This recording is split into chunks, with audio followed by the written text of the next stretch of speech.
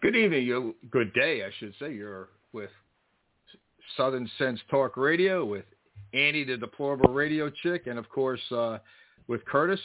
I'm not Annie. You can probably tell by the voice. My name is Vito. I'm Vito Esposito, sitting in for Annie today. I will be joined by Curtis, and today's dedication is in the memory of Corporal Kyle Jeffrey Davis. So welcome, everyone. We have a great lineup of guests today.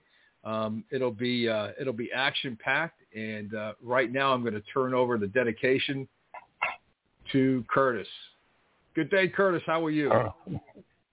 All right. It's another sunny day here in Florida, North Florida, where I live, and hope it stay that way. It's a little cooler at night, of course, it being close to winter. Matter of fact, if I'm not mistaken, we should be changing clocks here soon.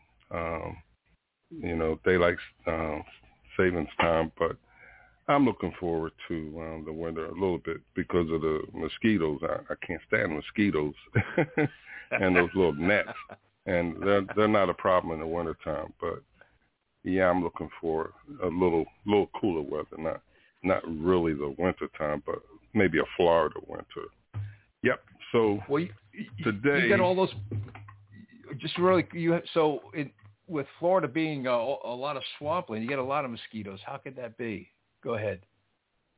Well, thankfully, I don't live in a swamp-like area. Most of the swamp stuff is like South Florida, Gotcha. The Everglades. But I do have, where I live, we do have a lot of lakes, and thankfully, I'm not too close to one, but there's a big one like about 3 miles away. And anytime, you got people that leave water out for their animals, cats or dogs to drink. And mosquitoes just love to lay their larvae in water. Or people have plants and stuff like that with extra water in it from the rain or something. And these things breed and they lay larvae in this water. So it's a challenge to stay mosquito-free in Florida during the summer. So, but like I said, during the winter months, hey, it's heaven down here. It's warm in the day and cold at night. Boy, you're not kidding, isn't it? Yeah. Okay, so we have this officer, Corporal Kyle Jeffrey Davis.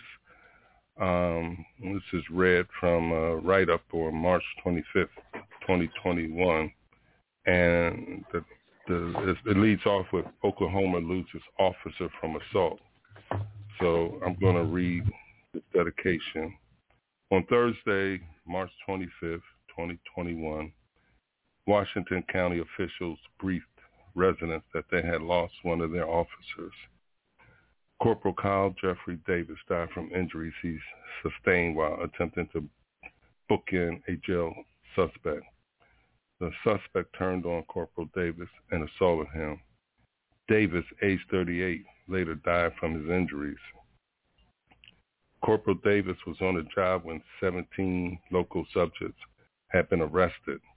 They were all suspected to be involved in narcotics. While being booked into jail, one man began to fight back against the officer. He assaulted Corporal Davis, hitting him directly in the chest. This action created a severe injury that resulted in a ruptured aorta. Life-saving measures were immediately taken. Davis was rushed to the local hospital. An hour later, he passed away from his injury. Davis was born in Bartlesville, Oklahoma. A resident, he graduated from Copeland Public Schools. He went on to the University of Science and Arts in Oklahoma and earned a degree in history.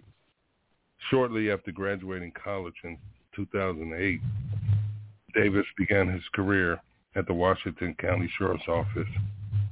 Excuse me. He was respected by his co-workers and earned his promotion to deputy sheriff in 2010. He married his high school sweetheart and settled into a happy life in Washington County, Oklahoma. The couple had recently celebrated their 10th wedding anniversary. A sports fan, Davis was an outdoorsman, loved hunting and fishing. He made his family and children his life and spent his time with them.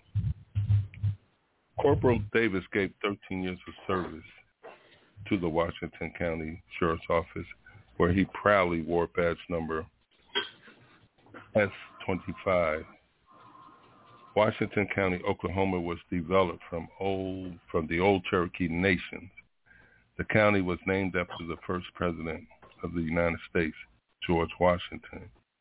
Bartlesville, where the WCSO is headquartered, is the county seat. The town was established in 1879 and named after its first trading post owner, Jacob Bartle.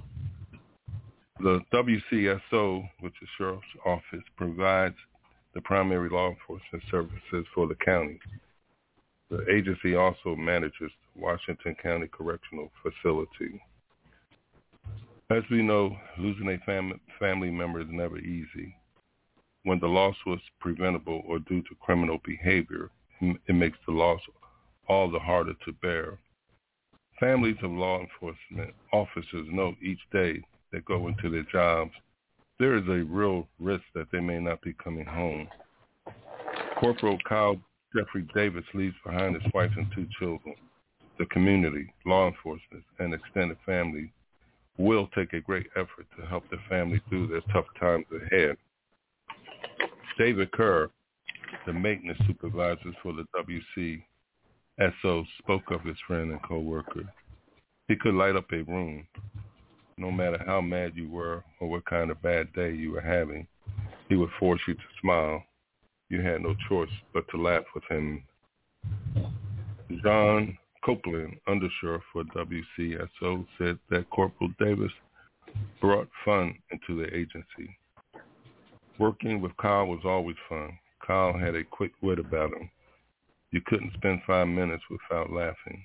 It was routinely a competition between him and his wife to see who was going to get the first deer and which buck was going to have the biggest set of horns. The Lattice Police Department shared their sorrow with the Washington County Sheriff's Office by posting on their page, the LBPD is mourning the death of Corporal Kyle Jeffrey Davis of the Washington County Sheriff's Office.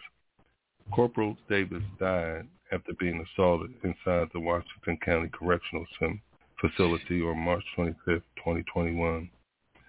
So please join in remembering this fallen hero. A resident, Joan Matthews of Bartlesville, stopped to leave flowers when asked why she responded. I wanted Deputy Davis' family to know that there are people that really care, and we will keep praying. And may we all remember the sacrifice that this brave and dear officer, Corporal Kyle Jeffrey Davis, made in the line of duty. Thank you. Amen.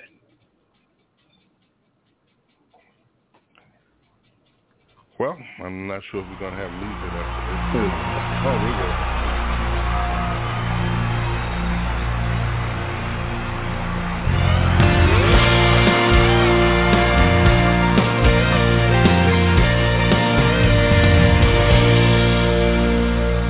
In the grip of oppression, I fought for my liberty. I paid with the blood of my people. Freedom has never been free. Now my door's always open to dreamers and friends. When I'm attacked, I protect and defend, because my name is America. I stand proud and free. My name is America. Don't tread on me. I cannot be broken.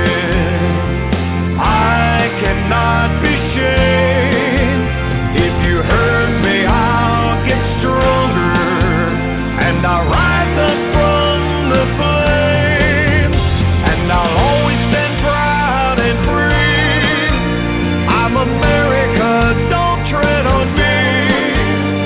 America is my name. My strength was not taken from others. Others gave it to me. They believe in the virtues I stand for, my respect for humanity. Now I'm challenged by tyrants who envy my power, but their vicious deeds become my finest hour. Because my name is America, I stand proud and free. My name is America, don't tread on me. I cannot be broken, I cannot be shamed. If you hurt me, I'll get stronger, and I'll rise up from the flames, and I'll always stand proud and free. I'm America, don't tread on me. America is my name. For those who need me, I'll always be here. For those who will harm me, I'll face without fear. But I'll always stand proud and free. I'm America, don't tread on me. I'm America, yes, America is my name. Is my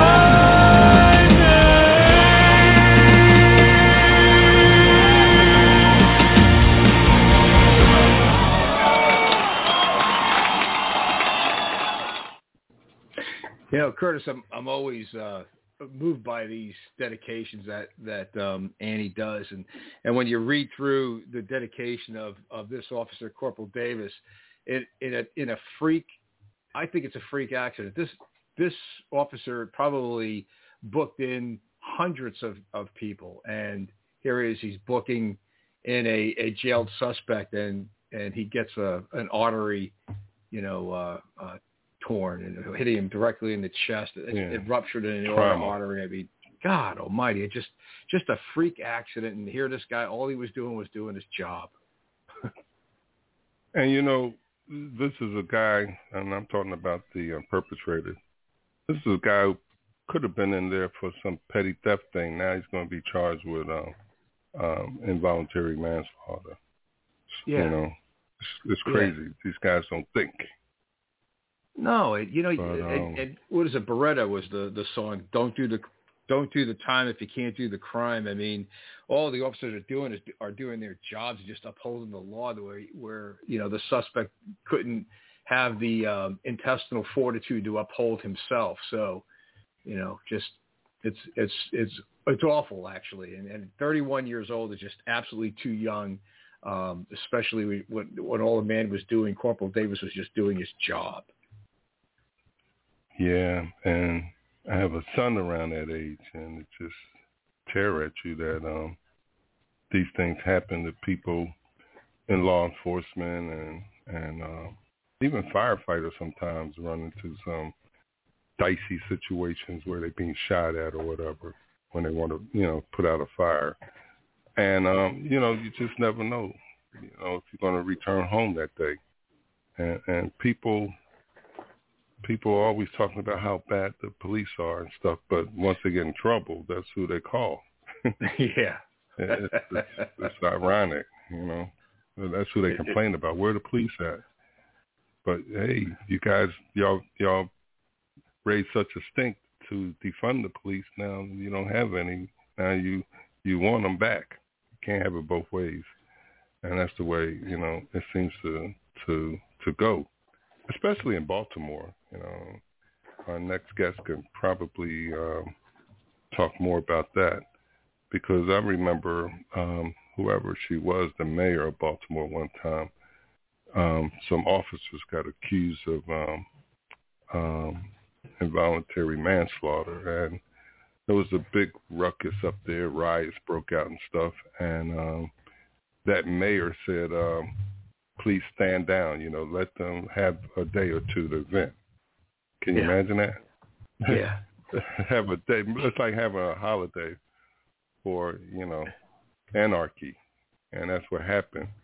And then she went and charged those 5 officers.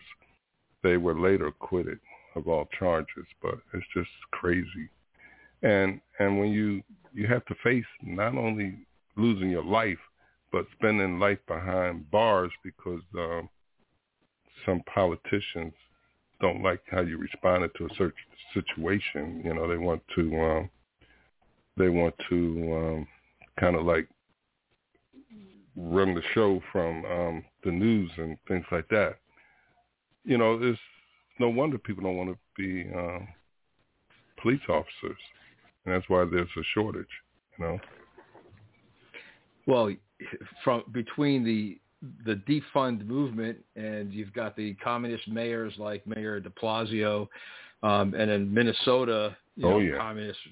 Now you've got bumbling Biden with his edicts forcing first responders and law enforcement out of their jobs if they don't get vaccinated. I mean, it's like a 1-2 and a 3 punch that's happening right now. Well, it's like I tell people, if you set aside the emotional aspect of this scamdemic, because they are using fear and intimidation to get their way with the citizens. If you just look at the numbers, they always tell you either follow the numbers or follow the money. Sometimes you could do both. But in this case, I advise people to follow the numbers, because even though 700-something thousand people died from this, sounds like a large amount of people in the United States. We are a nation of, at least 330 million people. So that's a drop in the bucket when you look at percentages. It's way less than 0.000 something, and nothing in life to me is a crisis that's less than 0.0001%. They don't see it that way, because they've been, the fear has been put into them by people like Dr. Fauci and the CDC, and then you got this pretender president in office who's, trying to make it seem like it's the end of the world if you don't get the vaccine. But I say also, this is another thing I say when it comes to the numbers. We have more people dying from pneumonia and influenza combined than we do this COVID. So why haven't that become a national crisis? Nobody thinks about that. And not only that, people aren't really dying from COVID as they were in the beginning. In the beginning, they were, because a lot of people that were dying were the people over 60. They have weak immune systems and other health issues. So anything that attacks their immune system is going to have a detrimental impact on them, sometimes even costing them their lives. But the thing is, they're no longer focusing on deaths, so they talk about cases.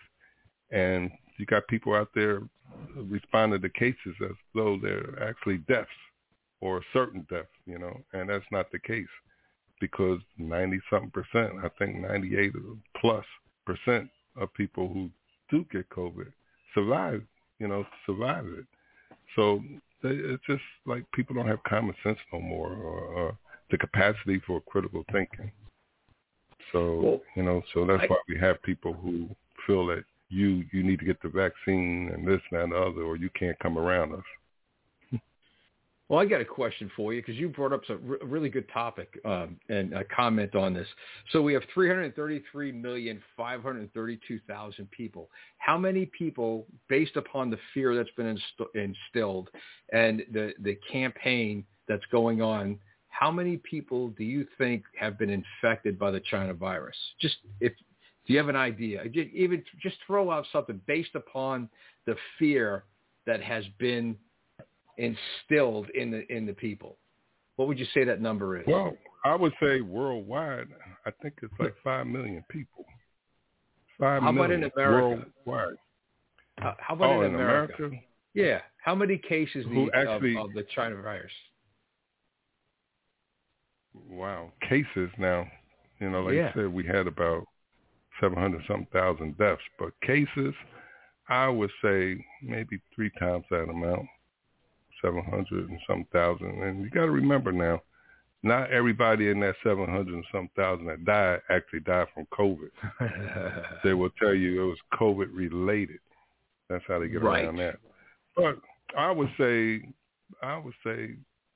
maybe 1.5 million maybe cases. All right. So we have 333,532,490 people in America. Okay, that's the population of America. Since March 2020, there have been a total of 46,184,000 cases of COVID. The total number that's recovered is 900,525. So 35,901,000 people have recovered. 753,875 have died from what they're claiming to be COVID-related deaths. And you've got 9,600,000 active cases. So we shut down the American economy for 13% of the population being infected with the China virus since March of 2020, and it has a 99.7% survival rate based upon the actual numbers of people that have recovered, been infected, and the population. 13% of the population. It doesn't make sense.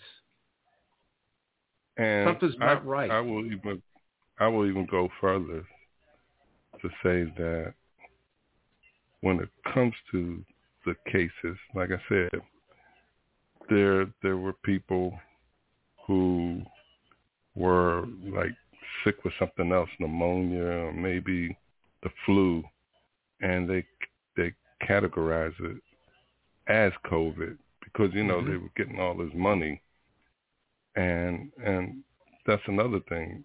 You have an incentive there for people to organizations like hospitals and other medical facilities to claim that a person contacted COVID because it was money they were getting. I mean, after all, hospitals are a business. They're in business to make money like other businesses.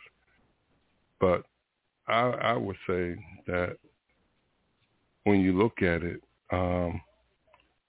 this is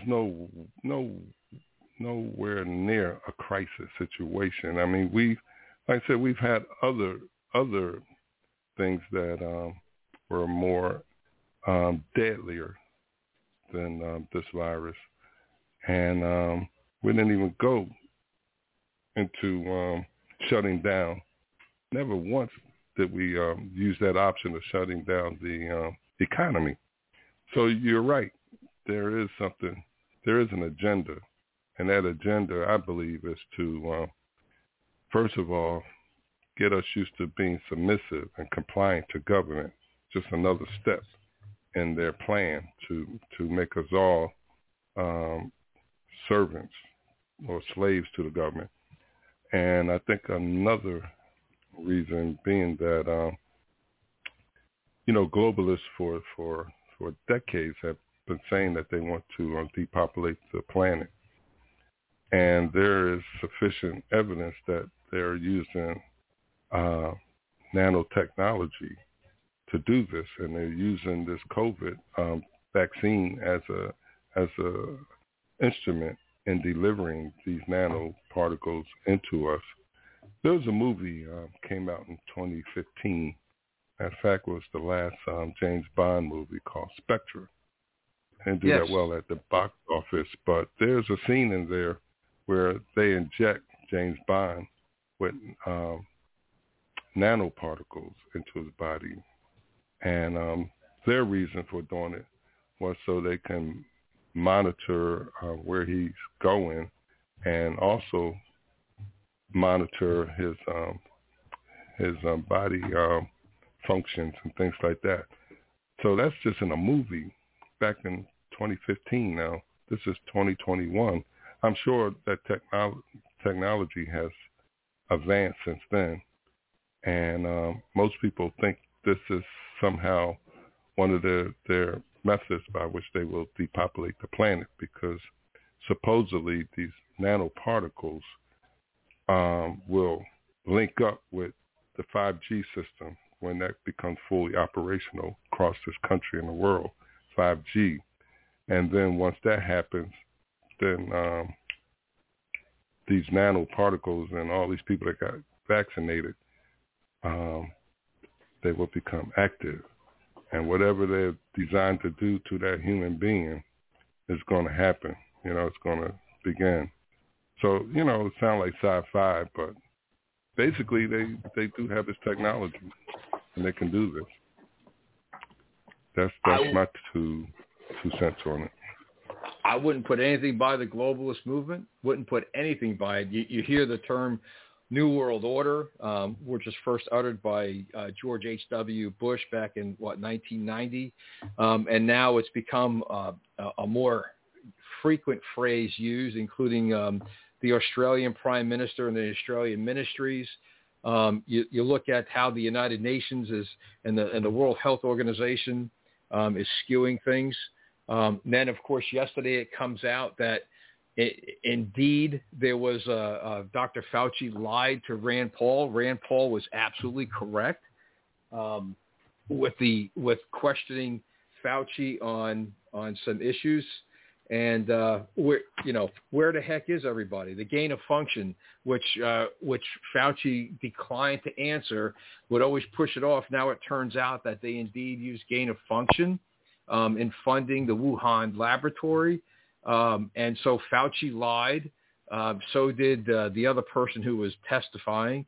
So something just isn't right. And then you hear the name Bill Gates, you hear the name George Soros, and their population concerns, that have been, as you rightly said. And then you look at the cases, the total number of China virus cases. How is it that China releases this virus, and you know where China is on the list of cases? 113th out of all the countries. They've had 96,000 total cases in China with a population of 1.44 billion people. Now, how is that possible? And yet, just last week, you had China cancel an LPGA golf event, professional golf event, because of COVID concerns. You've got 96,600 cases of COVID with only 4,000 deaths since the onset, since they released the China virus. And China is sitting below Rwanda, Cameroon, Uganda, Namibia, Finland, as being, as being infected. It's not like they did a great job of controlling the virus. I mean, hell, they flew people into Milan and Italy during Milan's huge event that they have with regards to the fashion industry, and all of a sudden the COVID spread like wildfire in Italy. So something's not right with this whole thing. Being a closed society, it's hard to get any true numbers out of China. What? They're Are you serious? going to minimize. No. They're going to minimize their role in this. And the other thing I want to say, a lot of people don't know it, but Dr. Fauci has a financial interest in this vaccine. Money was spent. The United States citizens footed the bill for a lot of the experiments and things that went on in the Wuhan labs. So, and even I think as recent as today, he still denied that this was anything to do with what work he was doing with the Wuhan lab. So, you know, this guy's a big liar. He's trying to keep hidden his financial interests in this vaccine. And another thing is, he and Bill Gates, since you mentioned Bill Gates, they had a venture in Africa not too long ago where they were vaccinating a lot of children and whatnot who end up dying because of that vaccine that they gave them. And these folks literally, you know, were not held responsible. So if anybody ever talks about mandating, you know, me getting a vaccine, well, they're going to get a fight on, or they're going to have a fight on their hands like never before, because they're going to have to hold me down by 6 of their biggest guys, you know, and inject me, because I'm going down with a fight. Hey, I agree with you 100% on that one. And you know, the governor down in Florida, at least he's being proactive, and he is fighting back, and he is challenging these mandates put forth by the dictator Joe Biden. You know, everything that they accuse President Trump of, everything the left accused President Trump of being a dictator, a fascist, is exactly what Joe Biden, Kamala Harris, and Barack Obama truly are. And the edicts and the tyrannical edicts that they're imposing on the people is just mind-boggling, especially in a time when you know, people are starting to go back to work, and then to threaten their livelihoods and threaten their jobs and threaten them for not getting the jab. You know, this is absolutely insane, and especially with only 46 million people having been infected with the China virus or treated for the China virus since March of 2020, just this whole thing, it doesn't sound right. It just really doesn't. But they've managed, the government have managed to confine the American people, and the American people now are saying enough is enough, and rightly so. You can't keep usurping your freedoms and liberties all in the name of government control. And that's true. And as for the left, they are good at putting their bad history on, you know, blaming Republicans, you know, for the very things they are doing. And they got away with it in the history department because most people believe we were the slave masters and, you know, the segregationists and the bigots. That's how well a snow job the left has done on minorities, especially in the black community.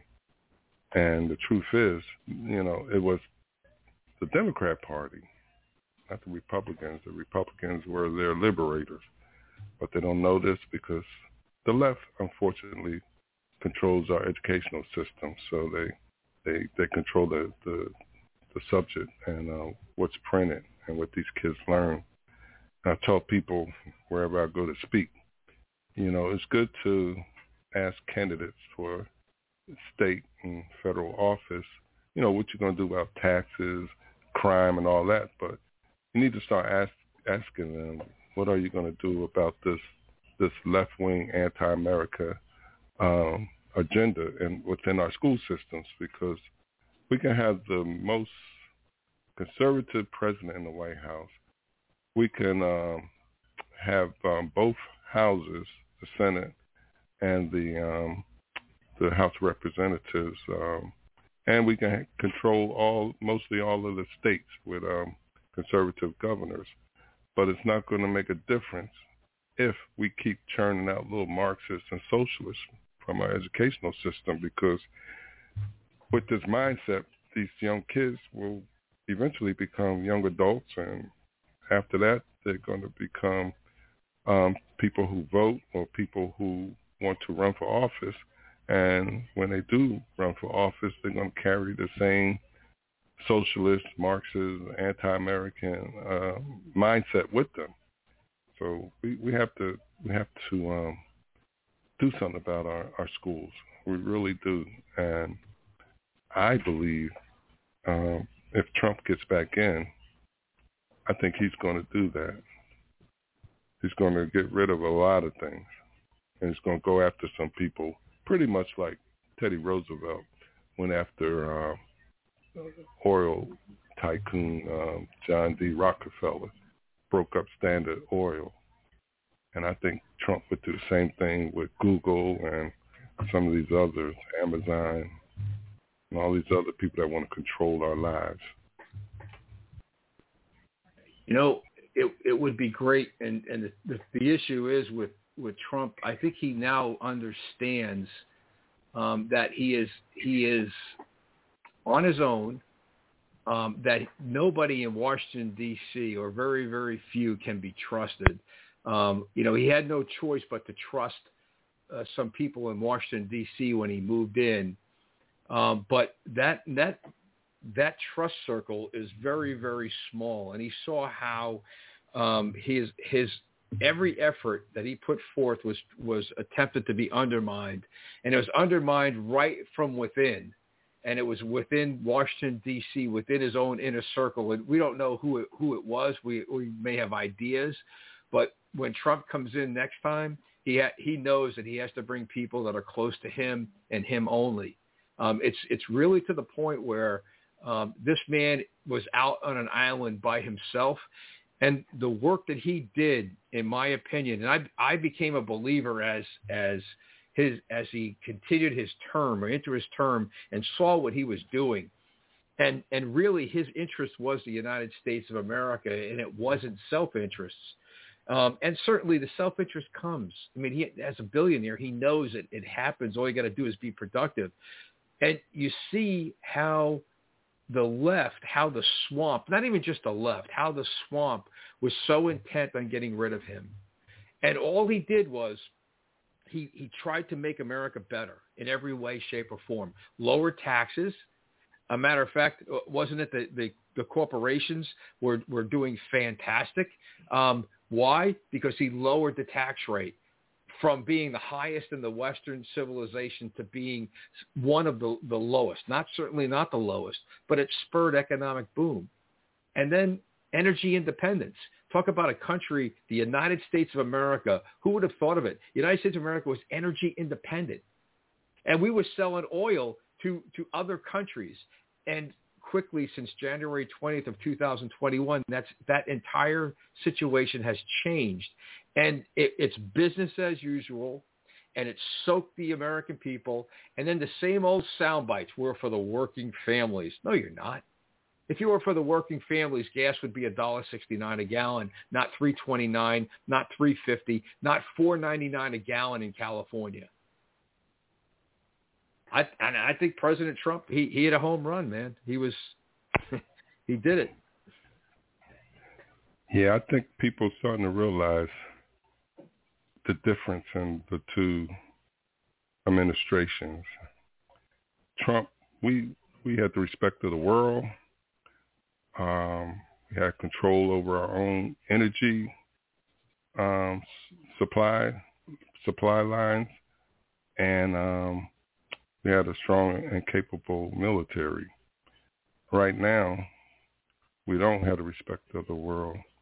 Thanks to Joe Biden and his decision to cut off the pipeline and put people out of work. We have high gas prices, and it's really, hitting people in the purse and the pockets. And they're going to remember this when it comes time for the midterm election, I believe. People just, they don't like being in a desperate situation.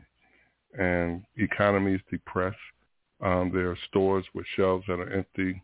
There's news about all these ships, anchored off the coast of New York and California and with nowhere to go. Of recent, of course, Florida Governor Ron DeSantis put out an invitation for these cargo ships to come to Florida, and maybe some other port states that are run by Republican governors will do likewise. But people are just tired, They're tired of being told that, you have to do this, you have to do that, and you have no choice in the matter. I think in our DNA, even in liberals, there's a sense of freedom, and we just do not like to be told or forced to do something we don't want to do, notwithstanding the fact that we have a Constitution with a Bill of Rights to back that up.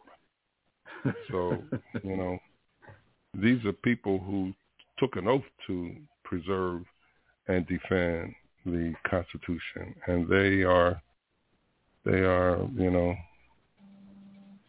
tearing it apart. They are eroding this document every chance they can get, and we need to hold them accountable. These people need to go to jail, or at least be, kicked out of office, impeached or whatever. But that will never happen with the Democrats controlling everything and the Republicans not having a strong backbone. So I don't know what we have to look forward to. I think Bigfoot actually summed it up well, and I certainly, I guess, I believe, I mean, 100% in agreement with Bigfoot. So Trump's loyalty was to America and Americans, which is why the left, the swamp, and the establishment GOP hated his guts. And the key is the establishment GOP, and it's, that's just it right there. It's the swamp isn't just left or right. It's right down the middle. It's a Washington party, and unfortunately, Trump was the outsider, and it's going to take more people getting elected to Congress, into the Senate, into the House. People like Kim Klacik or Billy Prempeh, people like that who really do believe in America and still have that value system, and get rid of these old guard, whether they're Republican or Democrat. There are some Republicans out there who still believe in the Constitution, but how is it that they are allowing the Biden-Harris-Obama regime to abridge all 5 components of the First Amendment of the Bill of Rights, and there's absolutely zero outrage? And then you have Fauci telling the American people just recently, well, maybe you can get together for Christmas. Well, screw you. We are getting together for Christmas. We're getting together for Thanksgiving. We're getting together for Hanukkah. We're getting together for Halloween. And don't tell us that we can't do this anymore. This is insane. That you have been wrong on at every point in your COVID life. As a matter of fact, the one thing, Curtis, that really struck me was the reason why Fauci was so influential was because back in February of 2020, he was quoting the Imperial College, I believe it was Dr. Neil Ferguson's prediction that the United States will suffer at least 2 million deaths over the next 12 months, in less than 12 months. The United Kingdom will suffer over 500,000 deaths within a year due to the COVID virus. And so panic set in real quick. It didn't happen. 46 million people have been infected. 730,000 have died. 753 have succumbed. At least not all of the 753 were COVID related. But 2 million in less than a year. Now we're 19 months removed from the first cases, and President Trump was met with disdain when he shut down travel to and from China, and then we were threatened by communist Kamala that she was not going to take anything that any type of drug or vaccine that was recommended by Donald Trump, and now you can't make a turn if you haven't been vaccinated, or if you don't take the vaccine, you're a leper in the United States under the Biden-Harris-Obama regime. I mean, this is insane, man. It is. Let me say this real quick. We're supposed to have as our guest on this period, Kim Klacik, but we have not heard from her, and I don't know if we were supposed to call her or whatever. I do have her number from the last time we spoke with her about a year ago, so I just text her. So hopefully It's still a good number. But anyway, I was going to say, back in 1977, something similar occurred as the build-up to this coronavirus. But back then it was called the swine flu. And the country was just panicking over this because their projections were so huge that the whole world was in a state of panic. And the thing about it is, it just didn't come to fruition. It wasn't as impactful as they thought it would be. Matter of fact, it was almost a non-event. But it just goes to show you that you can't trust their numbers all the time or their projections. I was around during that time in boot camp, and they was giving out the swine flu, shots. And that day, I mean, all you heard was ambulance all the way in the evening, all the way through the night on, the base, just picking up people who had a reaction to that swine flu shot. So sometimes the cure is worse than how they say it, the ailment, the disease or whatever. So. I think that's the case with the China virus issue. It's just something doesn't add up right with the China virus, and I think that I would be concerned. I've not gotten the jab yet, and I'm resistant to it. And even if I lose my job, I that's fine with me. But I'm just not going to. I'm not buying it. I really am not buying it. And then you look at the side effects. How many airline pilots have died from blood clots as a result of getting the jab, and the side effects of people having, not just aches and pains, but other calamities that have that they've felt. And I don't know. Something's just not right with this whole thing. It doesn't sit well with me. I would even go as far as to say that this was also an attempt to impact the election of 2020 by placing Trump in a bad light. Because think about it, he was being advised not to stop travel between China and some other countries and the United States. Had he not put in place those travel bans,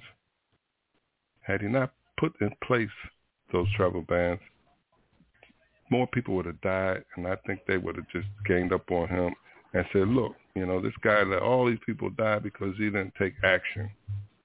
And, then that would have they would hope that it would impact his bid for re-election. But he was smart enough and wise enough to go against those who were telling him not to impose a travel ban, and he did. And I'm sure that minimized the spread of this coronavirus, China virus, or Wuhan virus, whatever you want to call it. That's a really good point. I think you hit the nail on the head with that assessment, because Donald Trump had very good instinct, and his instinct told him which way to react. And I think you have a swamp, an establishment that was led by Nancy Pelosi and Jerry Nadler, who thought, and they could build a campaign that there was a mental issue with Donald Trump, when in fact you don't build $1 billion empire, okay, and be that successful. So I really do believe that he had great instinct, and that was really what really bothered the establishment. And that's why we saw Nancy Pelosi going into Chinatown in San Francisco, and she changed the narrative to be an attack on the Chinese people. And then you had Biden,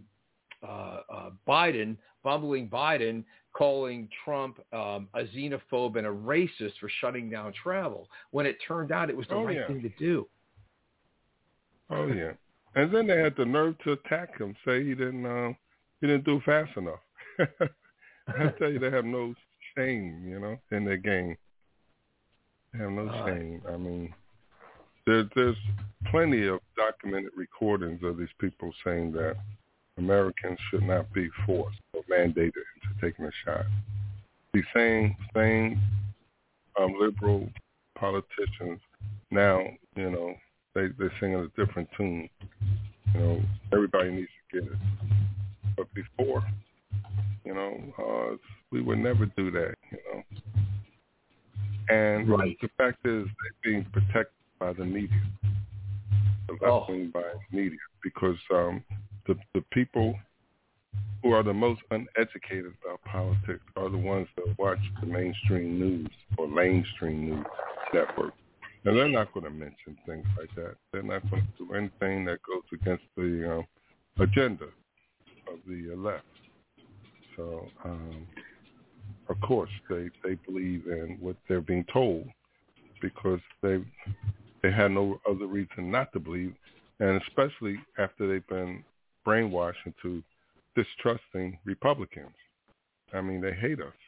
I mean, and on an emotional level. When I talk to blacks in the black community in the urban areas, they don't talk politics. They argue. I mean, you swore that Republicans put them out on the street or something, took their home away from them or something. Because, I mean, they come at you with emotion. It's real personal.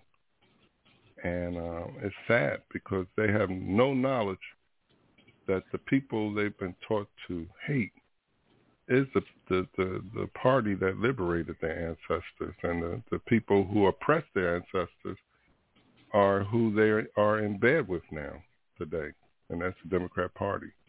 So it's really a tough challenge for people like myself, Kim Klacik, K. Carl Smith, and others to reach these people because they're only exposed to one perspective, one view. And we know how that is when you go on The View. It's like 5-1. I mean, 4-1. 4 of them against one conservative, and any guest that's conservative, they beat up on. Or like Whoopi told Judge Janine to get the F out, and follow her, into the corridors of the building, cussing. It's horrible, I mean, you cannot have a different viewpoint these days than anybody else without attacking them. Right. And what's impressive is, I really do feel what's impressive is when I look at Kim Klacik and I look at Billy Prempeh, and they have this inherent ability to step outside the box and see, what is really happening, and they don't like what's happening. And then they realize that in the case of the Democrat Party, it's been a useful tool to use the black community as a foundation for their social causes. And in the meantime, they've torn up families, the Democrat Communist Party mentality. They've torn up families. They've made an abortion a means for birth control and justify it. And they're okay with having people indentured to the federal government for their livelihoods, whether it's for food stamps, some sort of welfare assistance or welfare programs. And it's like they build the government builds this class that they enjoy having them being dependent upon the government. And now the mentality is with the with the Democrat Communist Party and the swamp is to make sure that we build a scenario where we're taking care of people from cradle to grave. We did it with the schools. We're doing it with pre-K. Now we're going to go ahead and do it with care for children, so that we can have the working moms, because that's the whole slogan with the Democrat Communist Party. It's working families, but they could care less about working families. So now we're going to pay for daycare for your children and for your child, for your infant, so you can go back to work. And we're going to take care of you all the way through college. So now you've got the first party. They're already taking care of the seniors, okay, under the Medicare and Social Security scam. Okay, that false hope. And now how do we take care of the people when they start living their lives, so that we can create an indentured mentality? And that's exactly what the Marxists are doing today in Congress. They figured it out. And, Donald Trump was their obstacle. Donald Trump was the speed bump. And my God, we can't allow the American people to do what they did in 2016. So therefore, we're putting everything on fast track. And it's no accident. I'm sorry. I know that bumbling Joe Biden is not a smart man, but certainly you can't create this much chaos by accident. You're not dumb enough to do that. And so it has to be a situation where you've created this chaos, whether it's at the border, it's Afghanistan, it's at the ports to deliver goods to Americans. I mean, everything we're seeing, Curtis, it's one calamity after another. And it just doesn't happen by accident. And that is true. That is true. And I just got a text back from Kim. She was under the impression that we were going to contact her, so I'm texting her back to let her know that Andy was hospitalized, and that's where there was some confusion about her being contacted to call in. But this session is almost over. We only got 3 minutes left, but I'm going to just ask her, can we reschedule her? Yeah. She's in a place right now where she says it's loud. She's at some event.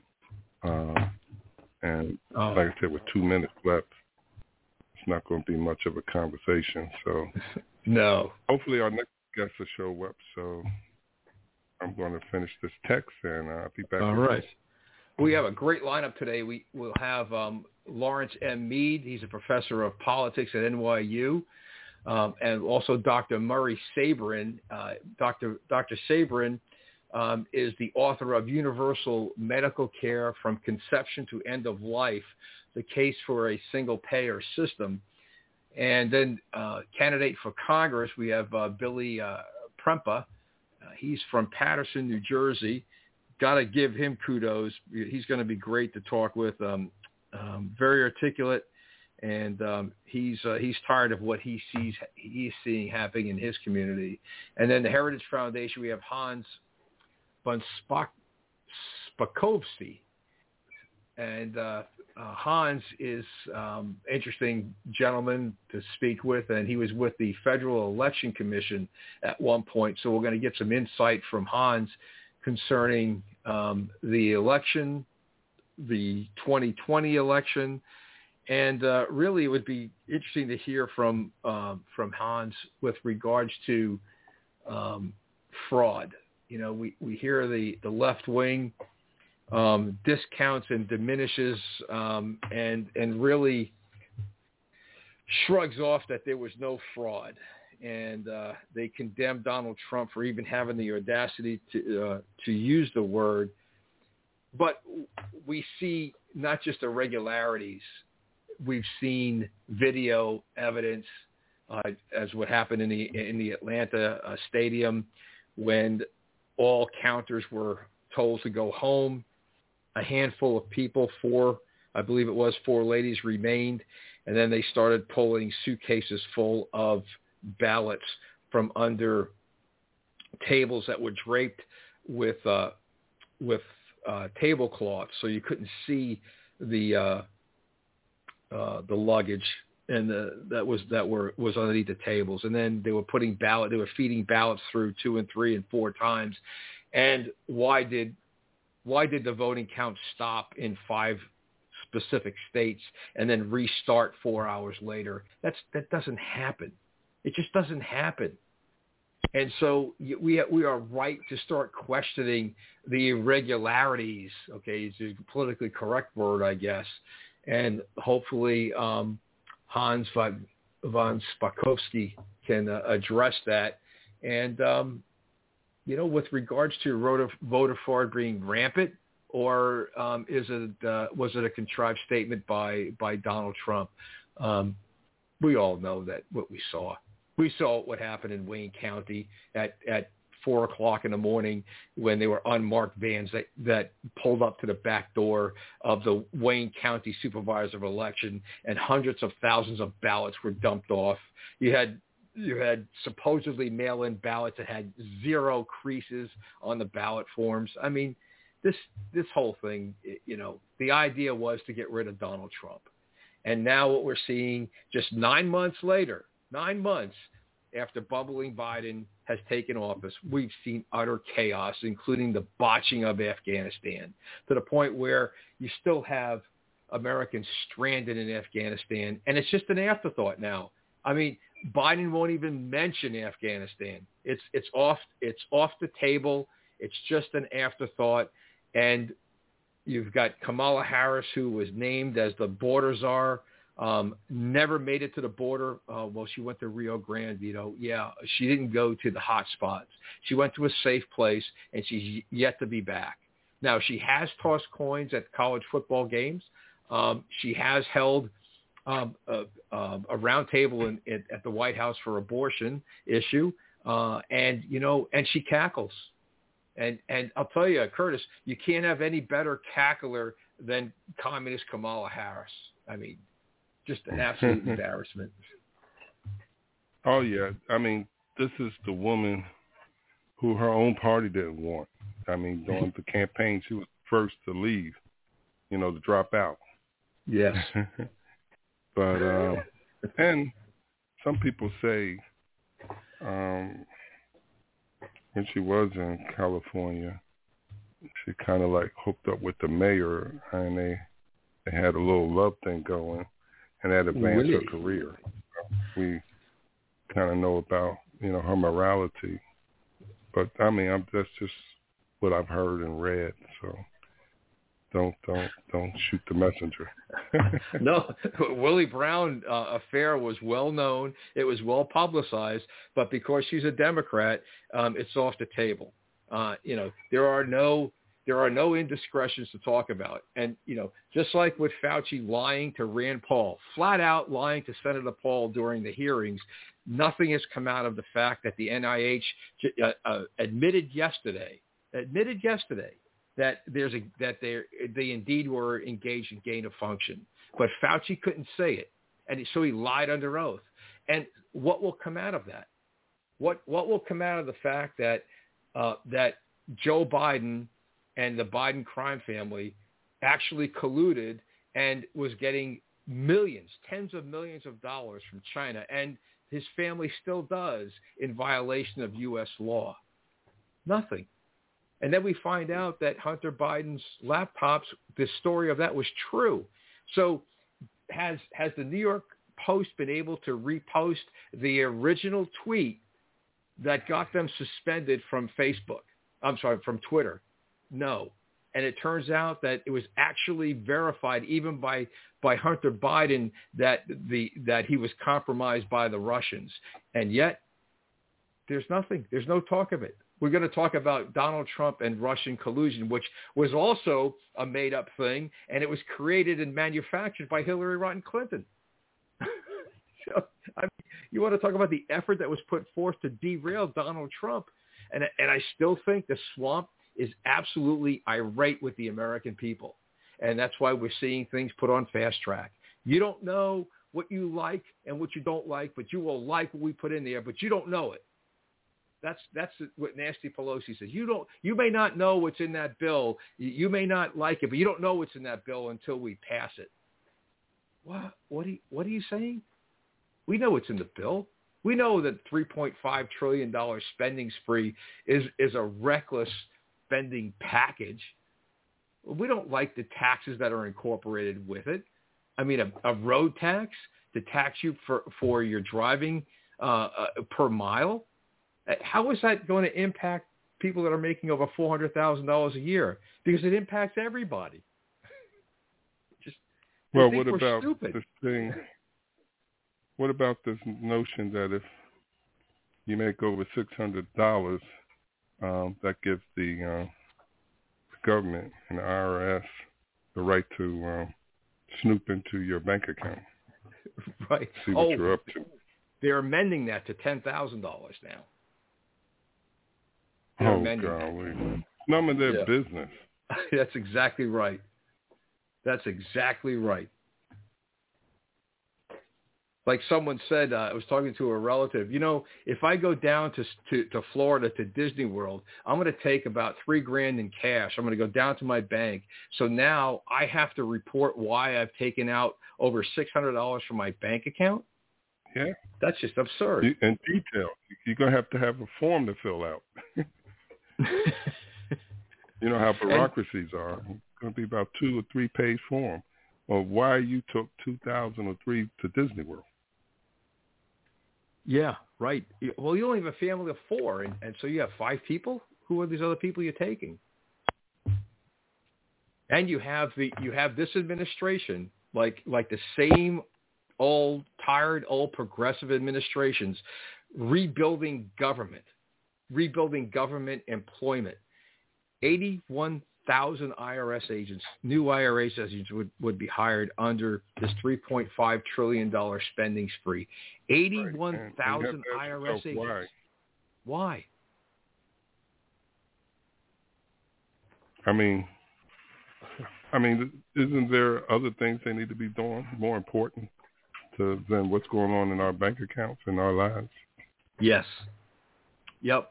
Like balancing a budget. Like getting rid of mask mandates and getting people back to work, like lowering oil prices. Talking to a relative last week, 54% increase in heating oil over last year, and they've not used the heat once yet in 2020 in this time. Sorry, after summer. So they're just coming out of summer into fall. They were going to fill up the oil tank to top it off. It's a 54% increase, and these people they don't even make $100,000 a year. So all this garbage about your taxes aren't going to go up 1 penny if you make less than $400,000 a year. A 54% increase in oil, a 200-gallon oil tank, 54% increase. That takes money right off the top of the budget. It's gone. The budget, they have busted their budget, and they're just going through their first fill-up. And it's not even, what's the temperatures now? It's been in the 50s in the morning. It's gotten up to the 70s during the day. It's absolutely picture perfect fall. And not only are they getting hosed at the pump, we're taking it on the chin at the pump, $3.29 a gallon, $3.30 a gallon. We're seeing $12, $15, $18, $22 increase in fill-ups from when President Trump was in office, and now you're looking at a 54% increase in heating oil. Whoa. Yeah, and that's why I believe the left is going to get hit by a super tsunami next year, because I think not only Republicans and libertarians and independents are going to vote Republican. I think some Democrats will. The old guard Democrats, right? The old blue dog Democrats. Yeah, and those who are being, swayed to switch by people like myself and others that are reaching out to the left. Basically, I deal with a lot of family members who are Democrats and some friends. And I figure if I keep at it, they'll slowly start to see the light. And the events going on around us will only fortify what it is I'm trying to, get them to realize. So, of course, you're going to run across those who fully drank the Kool-Aid. You're not going to have an impact on them whatsoever. First of all, they're not going to want to admit that they were wrong. They have been, bamboozled and suckered and lied to. So you don't deal with those people. But there are some out there who will listen and start to rationalize and even use a little critical thinking and say, hey, sounds like what CS is telling me is right, It wasn't as bad when Trump was president, We didn't have all these high prices for gas. We didn't have people being left behind enemy lines in Afghanistan. Matter of fact, we hadn't even heard from Al-Qaeda in years. It was always ISIS, for the last 5-6 years. Now, Al-Qaeda is back, I think they're going to put two and two together. So, Curtis, you do a lot of speaking, okay, and you travel around, and so what's the pulse that you're finding in your speaking? Are you seeing more and more people seriously becoming agitated with what's happening and disgusted with Washington D.C. politics, or are you seeing that the real concern for that things get passed, like a $3.5 trillion transportation package? What are you seeing when you go out and start speaking around the eastern side? Well, I'm hearing from Republicans and libertarians and independents. They are ticked off. They are angry at what is going on, and they are pretty much angry at our side, our leadership, for not standing up more and being more vocal. As you know, we've had like maybe 10 or 11 Republicans, I think they are rhinos, that sided with the Democrats in passing this enormous bill, and then there are some who joined up with the left to sanction or go after Bannon. So, it's the mood is, hey, we can't wait till the midterms come. Matter of fact, they wish it was like yesterday because they at the boiling point. I mean, some of them are at the point where they want to really go after these establishment types up in Washington. As the Constitution says, there's a point in time when, your leadership fails you and they're not doing the right thing. It's time for you to start all over again. And you have some people at that tipping point. But I always try to remind them that, we have survived a lot of catastrophes and missteps and encroachments into our liberties and freedoms. And in the history of this country, we survived a revolutionary war because we gave King George III, the finger. Had we lost the Revolutionary War, our founding fathers would have been hung. And then it was War 1812. Of course, they marched on D.C. and started burning the Capitol and stuff until this tornado came out of nowhere on a clear sunny day. And it forced the Brits, the Redcoats, to go back up to New York and eventually leave. In the meantime, the rains from this tornado that just happened out of nowhere put out the fires in the buildings that were burning. And then next, we had the Civil War. We could have lost this country then. But because of Lincoln and the fact that we had Ulysses S. Grant and Sherman on our side as generals prosecuting this war, we won, and the South lost. And then again, I think another time in our history where we could have gone, south was the 2016 election with Hillary. Had Hillary won, oh man, no telling where we would be. We probably would be, we would have Russian and Chinese instructors over here teaching us how to become good, socialists and communists. But Trump intervened, I think God intervened with Trump. So I tell them these things because I don't want them to be, just like down so much that they give up hope. I tell them we have to fight on like Washington did during the winter at Valley Forge. I mean, his people, some of them didn't even have shoes on or socks, and they weren't getting paid, and food was scarce. But, he and his men, they persevere to fight another day. So why should we give up?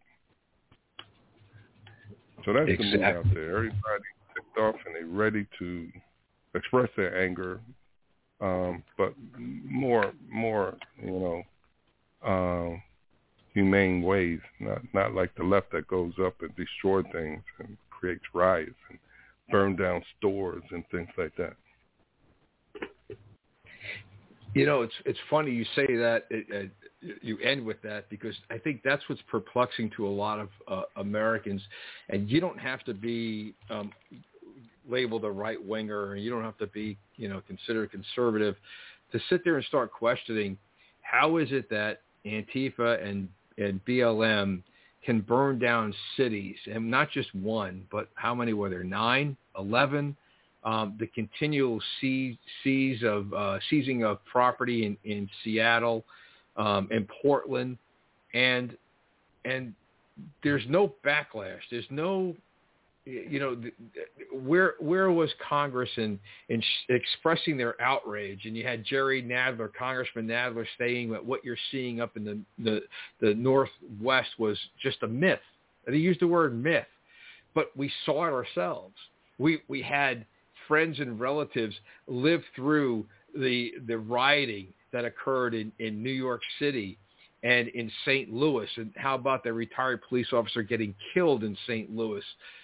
And now we're talking about the insurrection outweighed everything that happened, the hundreds of millions of dollars, the billions of dollars in damage that was left behind by Antifa and BLM, which I believe now as the violent arm of the Democrat Communist Party, and yet we're talking about an insurrection that didn't happen, and as being a threat to our they call it democracy because they can't call it a republic, a constitutional republic, when in fact the real threat are those in Congress right now. The real threat is the Democrat Party, is the establishment. So, what you're doing, going around the country and speaking to people and actually, putting their minds at ease, I think is great. I mean, I think, I like your positive outlook and the fact that, you brought up from King George III to the War of 1812 to the Civil War, fast forward all the ways to 2016 election. Look what we've withstood. But, can we withstand this barrage that's being thrown at us right now? It's like we don't have anybody in Congress that's standing up. Right. And, it's easy to go with the negative flow when things seem desperate and hopeless. And I think it's good, to bring up past history where people or this country has prevailed in other situations that were equal or far worse than what we're in now, because it shows, that, we do have the capacity to join forces in our efforts to preserve what we cherish here, and we can do it and do it successfully as those before us did. So, usually after they hear all these great moments in our history, they perk up. Yeah, we can do this. Yeah, sure. So you being retired, but not a vaccine though.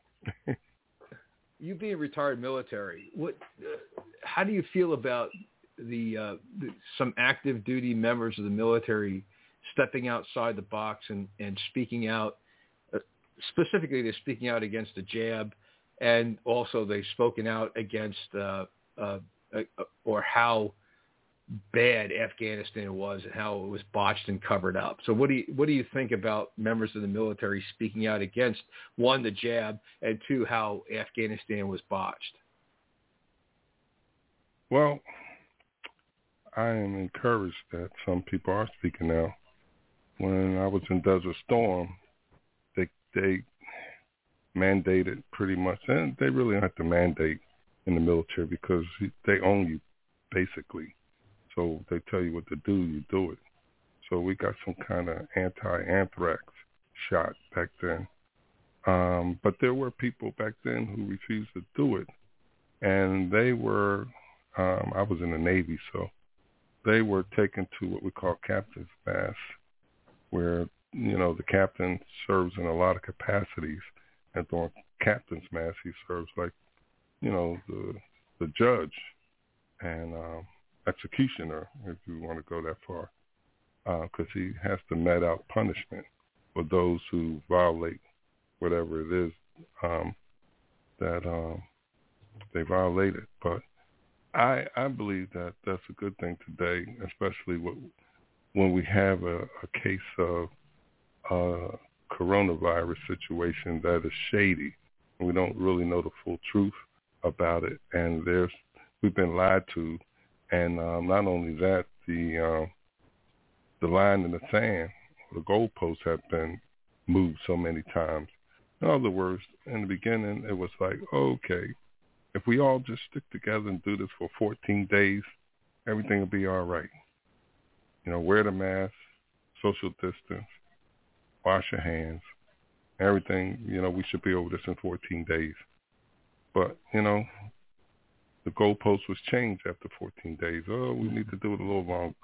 And, here we are today, almost a year and over a year and a half, and they're still changing the goalposts. So, people are highly suspect. So they have a right to speak out, even in the military, even if it comes at great risk to their careers and their finances. You got to take a stand sometimes, I mean, like I said, George Washington and the other founding fathers, they took a stand, and if they had failed, it would have cost them their lives. Like I said, they would have been hung. Here in the United States, you might get some jail time, and might get, put out the military. But I really can't see the military going that far. If enough people will stand up for their rights, because especially when it comes to special forces, they spend anywhere from $400,000 to $600,000 per man training these guys for these dangerous missions and things. And I don't think they're going to let a little shot, come in between them and their forces. But I think a lot of this is just intimidation. They give you deadlines to intimidate you into getting the vaccine. But most of the time, if you refuse to get it and that deadline comes and passes, then they move the goalposts again. So I'm all for it. Now, as far as what happened in Afghanistan, the pullout, this would not have happened under Trump. Correct. First of all, they feared Trump, and they had a reason to. Trump didn't play, and they understood that. Trump would have made sure, and the left is always big about saying, well, Biden he's just following what Trump was going to do, pull the troops out. But see, the thing is the way you pull the troops out that's different, here in this situation. Trump would have done it in a sensible way, He would have kept the troop levels at a high number while we got, all the state workers out of there, the contractors, dependents, contractors, and things like that first, and the weapons. Now, my understanding when it comes to the weapons that were left behind, I've heard word that had this been a successful transfer of power to the Taliban, the weapons were meant to be left behind for them to use, the forces that we trained. Right. So it wasn't necessarily something that was just abandoned, but because of the way Biden and his administration decided to haul-tail out of there, those weapons fell into the wrong hands. But, like the 60,000 night vision goggles. Right. So this would never happen under Trump. So here we have it today, Americans that are still behind enemy lines, and nobody's talking about it no more. It's like everything bad that's Democrat, the media stops talking about it because they don't want it to influence, the next election cycle. That's my thoughts on that. Yeah, I'm fascinated by how the Afghanistan has fallen off the radar completely, and Biden is not made to answer for it either. He still hasn't been made, and that tells me, this whole thing tells me that what was the level of disdain that was put forth from 2017 to 2020 was all manufactured. There's no way, shape, or form that the media, which blew everything out of proportion with regards to how President Trump spoke, what he said, his policies, how it was tackled, and how he was undermined, was something that Donald Trump was reckless and had mental challenges. That was all garbage, because what we're looking at by a media that's a willing accomplice and a facilitator for the Democrat National Party. The border crisis has been ignored by this media. The Afghanistan was an absolute blunder. It was totally botched by Biden and Harris. And had President Trump had a record of that was that bad, especially early on, they would have eaten him up, spit him out, and maybe, just maybe, he would have left earlier or as early as they wanted to. But he wasn't this incompetent, and he wasn't this anti-American. And President Trump knew what was needed for America. And now we have a chimpanzee in the White House who is just basically doing what he's told to do. And it's being covered up by a media that's fine with the botching of Afghanistan, the collapsing of the Afghan army that we spent billions of dollars in training. And they didn't anticipate that. Yet he goes on TV, Biden goes on TV and says, we've planned for all contingencies. And within 48 hours of making that statement, the Afghan army collapses. Well, we didn't see that coming. Well, wait a minute. You just told us that you planned for all these contingencies. So what is it? And where is the media holding him accountable for making such erroneous statements? Why is he for lying? Let's just call it what it was. He lied to the American people. And yet there's no accountability for that. And that was huge. We lose Bagram Air Force Base, a base that was probably in a strategic location, strategic in the sense that we could watch China. We were close to China. We were there watching Pakistan. We certainly had the radar for Iran, and we simply just walk away from Bagram Air Base after spending $300 million in upgrading that facility. And it's like there's no seriousness. There's no consequence for it. And the American people have had it. They're done with this. Well, when you think of the lives of our military personnel, I think of Vietnam and how we lost over 58,000 lives in Vietnam. and our politicians just walked away from it. And, of course, as we all know, the North took control of the South. And you have to stop and think, well, why did we even get involved in that? Why did we lose 8,000 plus lives if, we're going to just walk away? What I tell people all the time is that when it comes to our military, our politicians who send us in there as the tip of the spear when it comes to diplomacy, when diplomacy fails, they need to be just as committed to the mission. And a lot of times it turns out that the politicians are not as committed. So what do they care about? Number of lives that are lost. Oh, yeah, they'll come to the funeral and look all sad face and say a few good, words to the surviving members, family members. And then it's back to the Beltway and back to the business as usual. So I don't see them having a lot of empathy when it comes to things like our lives and our money, especially our money. They waste money as though it's their money. Well, I think we have our first guest with us today, and I believe that this is Dr. Sabrin, Dr. Murray Sabrin. So, you want to bring him on, or you want to speak with him first? Oh, go ahead. All right. Good afternoon, Dr. Sabrin. Well, good afternoon. Pleasure to be with you. Is this Vito? This is Vito. How are you today? And then Curtis is with us as well. I'm doing well. It's a beautiful day here in St. Petersburg, where I'm attending the Mises Institute Supporters Summit. And this morning I spoke on a strategy for medical freedom in America, something every person who knows how distorted our medical system is should be supporting. You're going to get spoiled by this Florida weather. I mean, you're not going to want to go back to New York. Well, no, we moved to Florida 4 months ago. So we're now permanent residents of Florida, so no more cold winters for us.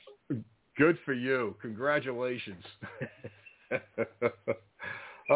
We have Dr. Murray Sabrin, Ph.D., retired professor of finance at Ramapo College, and Dr. Sabrin was the New Jersey Libertarian Party's nominee for governor in 1997 and co-founded the Sabrin Center for Free Enterprise in the Ainsfield School of Business in 2007. You just recently wrote a book, I understand, Universal Medical Care from Conception to End of Life. Well, why don't you tell us a little bit about your book and the premise of it? Well, I originally was writing a book on the welfare state, how the welfare state is counterproductive, is expensive, and doesn't achieve the goals that the proponents say they do. And then in 2016, when Bernie Sanders was making such headway in the Democratic primary, touting his Medicare for all, in other words, a single-payer government system, I said, I better write something on medical care because if we go down the road Bernie wants, medical care will be expensive. It will be not serving the public very well, since we have evidence from government single-payer systems around the world where people have to wait months and months for basic operations that they get in the United States relatively quickly. And so I started digging into medical care from both the private insurance perspective and Medicare and Medicaid, Obamacare, and I came to the conclusion we need to restore the doctor-patient relationship that will put doctors and patients in the forefront of medical care in this country, that we don't need insurance for everyday maladies. I recall growing up in New York City in the 1950s or early 60s when my parents took me to the doctor because their homespun remedy would not cure whatever was ailing me, and they paid $5 per visit. There was no insurance. There was no copays. There was no clerks in the office taking all your information. The doctor had one assistant, and that was it. And then when my father had a major operation in 1961, and he was at Lenox Hill Hospital in Manhattan, he was a blue-collar worker making a few bucks an hour, and Blue Cross Blue Shield took care of it. And that was it. There was no family bankruptcy. There was no expensive out-of-pocket expenses. And so that's what the purpose of insurance is, not only in medicine, but in other things, to cover catastrophic losses. Like we have automobile insurance in case we have a major accident, or collision insurance when the car gets totaled in a wreck. So insurance has been distorted in the United States because of something that happened during World War II, believe it or not, wage price controls. And so to attract labor during the labor shortage of World War II, because the men were out fighting in the Pacific and in Europe, companies that were operating in the United States needed labor. So since the government imposed the wage price controls, employees could not attract workers with higher salaries, so they gave them a benefit, a tax-free benefit called medical insurance. And since then, the employer has been providing a medical insurance for employees for a good part of the population when there's no other insurance that's provided by employers. So again, the government's actions distort an important sector of the economy. Nearly 20% of the U.S. economy is medical care. And in the book, I differentiate between medical care and health care. Health care is our personal responsibility, what we eat, what we drink, whether we exercise or not, and do all the things that's right in order to stay in optimal health. And medical care is what we seek when we need a doctor to help us achieve optimal medical care. So in this country, we've been conflating medical care and health care, and people think the government is responsible for health care. And when I became a U.S. citizen in 1959 at age 12, I read through the Constitution, and I took an oath to become a U.S. Citizen, and there's nothing in the U.S. Constitution about health care or medical care. It's not a government responsibility. And unfortunately, there are people like Bernie Sanders and others who think it is the government's responsibility.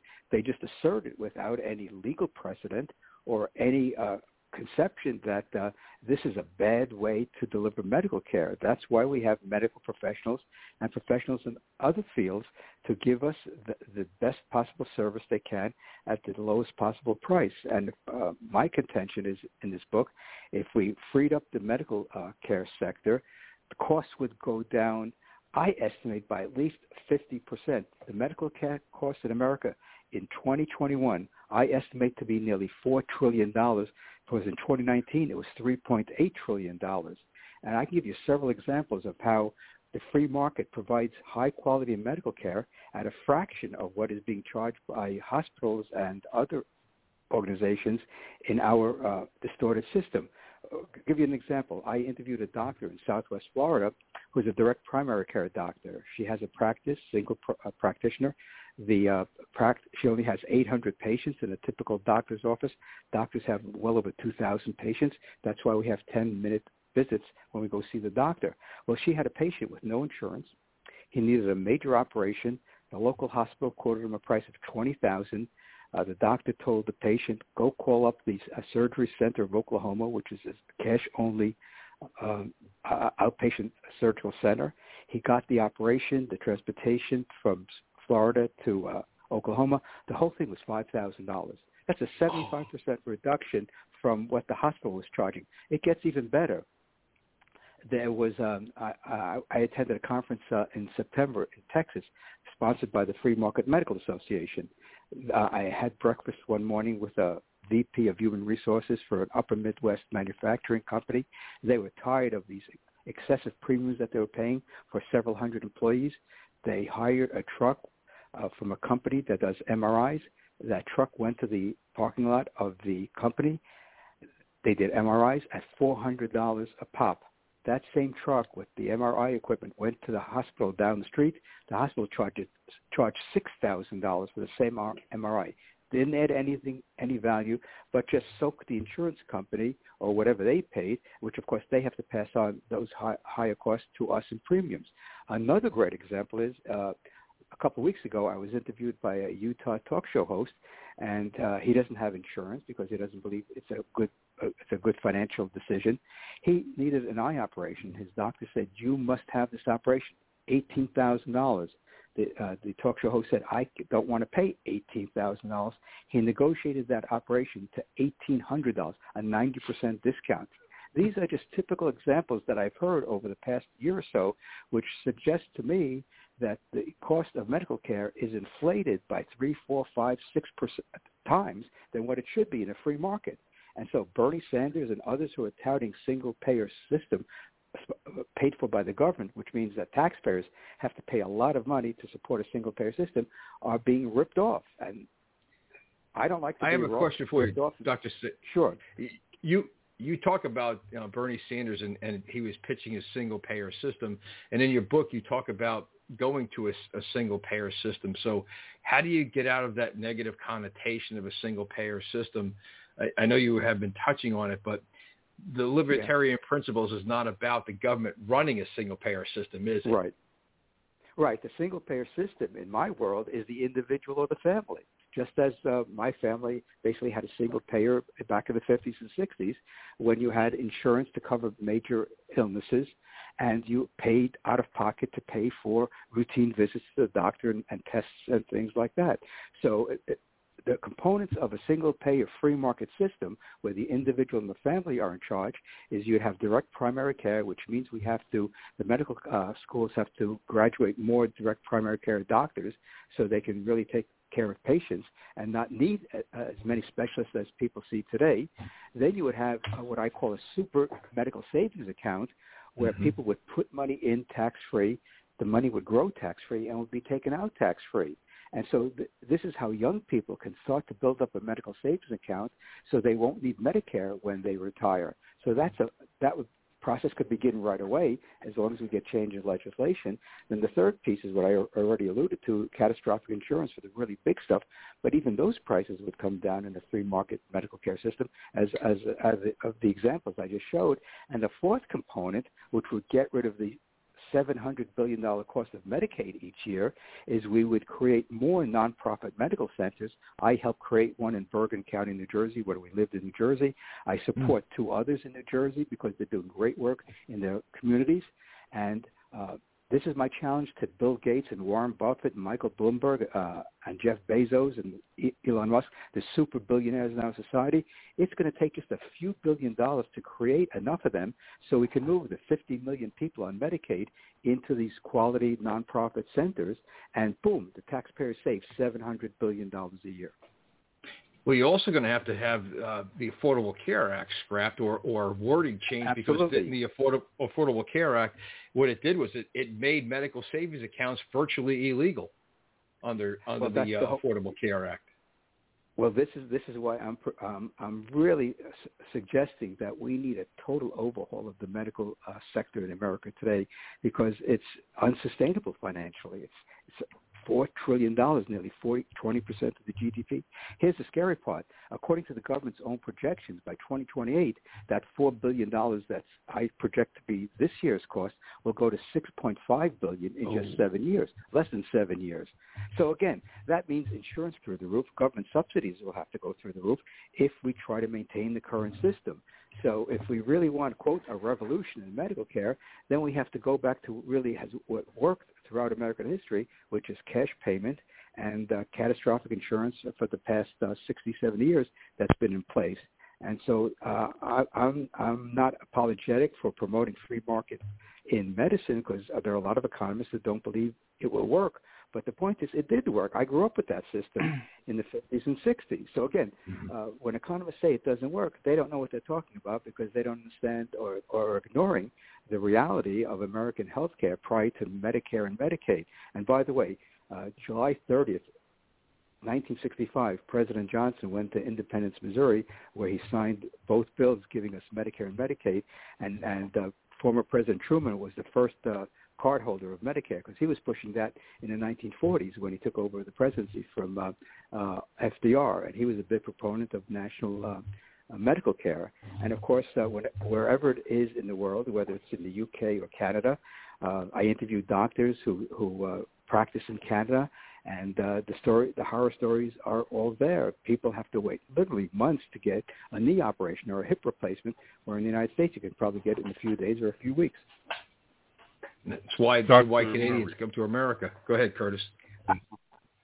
Yeah, my question is, wouldn't the cost of health care go down significantly if more holistic treatment centers and doctors were involved in this equation.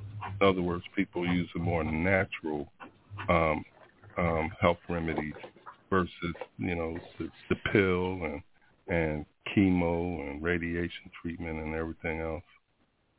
Well, Curtis, that's perfectly correct, because I have a chapter in the book, I think it's chapter 5, on wellness, on how to achieve optimal wellness, and I interviewed a long-time friend of mine who became a naturopath in northern New Jersey, and I've been a patient of his for many, many years. He's provided us with great advice on natural approaches to healing, and he lectures at medical schools, and he asks students, how much nutrition education do you get as a medical student? And they say maybe one afternoon, which I think is just a sad commentary on the state of medical education, because according to my friend the naturopath, 40% of colleges get 40% of their revenue from pharmaceutical companies. So what do they learn? Prescribe drugs to treat people when all they do essentially is treat the underlying symptoms rather than the underlying causes of illnesses. And another reason why I asked that is because with this COVID or the China virus, they never stress internal means of increasing your immune system. Is always external measures like wash your hands, wear the mask, take the vaccine. Right. But I have kept my immune system jacked up to the point where, I feel almost immune. And I've been around people who later told me they were diagnosed with COVID and some other things. But I've never been impacted because I've kept my immune system boosted. And it may cost you a few bucks to get some supplements and things like that. Eat the right food. For people that smoke, they need to stop smoking. But I see that, if we took better care of ourselves and we boost our immune system, we wouldn't be as impacted by things like COVID. Well, the data showed a good immune system. Yeah, the data show very clearly roughly 75% of the people who've been hospitalized with COVID are obese, which means that we have a major obesity problem in the United States, and it's well known. 40% of adults in America are obese, and by 2030, that number will be over 50%. And we know obesity leads to all sorts of chronic conditions: hypertension, diabetes, heart disease, cancer, et cetera, et cetera, et cetera. So again, the American respiratory issues, joint issues, because of all the weight that you're putting on your ankles and your knees. And this is why the primary individual that is responsible for your health is the person you look in the mirror every morning. And we need to educate the American people about good nutrition. And for some people, it's very hard to lose weight. But the point is, it's in their power to do so. And that's why naturopaths are very important. Holistic approach is very important. Functional medicine doctors are very important, because they work with patients to get their metabolic situation in order, their proper diet and nutrition and lifestyle in order. Get away from the sugary drinks. One of the things that my naturopath friend told me is one of the worst things that happen when people have chemotherapy, after they finish the chemotherapy, either at a doctor's office or a hospital, they typically get sugary drinks, which is the worst thing that a cancer patient can get, because cancer thrives in a sugary environment. So what they should be drinking is water and other herbal drinks in order to hydrate and get more vitamin supplements that will build up their own immune system. So again, the evidence is out there. It's been out there for a long, long time, and unfortunately, the American people for decades have been, and I use this term advisedly, have been outsourcing their lives to the federal government. Whether it's medical care, whether it's housing, whether it's education, energy. We have a gigantic government in Washington that's trying to micromanage our lives. And unfortunately, the people in Washington get support from a lot of academics, people in my profession, who support this notion that government knows best. Remember the 1950s series, Father Knows Best?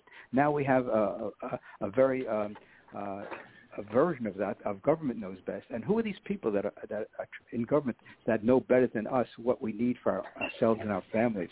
And this is the arrogance of the political class, having run for office and spoken to candidates. And they have no conception of good economics and good finance. They think if they pass a law, pass a regulation, everything is going to be well. And now we're seeing during this whole COVID situation how counterproductive government policies are regarding an illness, which is not a disease. I think they mislabeled it, COVID, as a disease. A disease is cancer or heart disease or kidney disease, which have long-term consequences for an individual. But COVID, to a lot of people, is just a bad case of the flu. Let's use the government's own data on this. The government says more than 700,000 people have died from COVID, and there are a lot of people out there who claim that number is inflated by a factor of 5 to 10 or maybe even more. Let's assume those numbers are correct. That 700,000 plus people have died from COVID, but there are 330 million people in America. That is such a small percentage of the American people that have died from COVID. It's not even considered a discussion of that we need, quote, a public health response to an illness.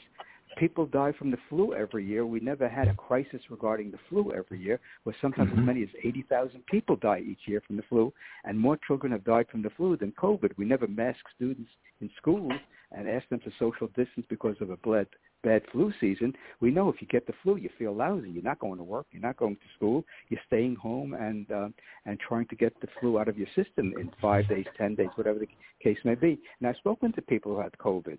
They've used hydroxychloroquine or Z-Paks, and they weren't hospitalized, and they got through it fine. I've spoken to a retired professor in New Jersey. He and his wife, both over 80, got COVID, and they came through it without a problem. A friend of mine here in Florida, he has diabetes. He got COVID with his wife. They did the Z-Pak, and they got through COVID without a problem. So there are so many episodes around the country of people who have used either natural approaches or just taken the proper protocols without having to go to a hospital to get relief. And we know the worst thing is being on a ventilator, because from articles I've seen on the Internet, people who've been on ventilators, it's a huge percentage of people that didn't make it because of the ventilator pumping in air at a very high rate into their lungs.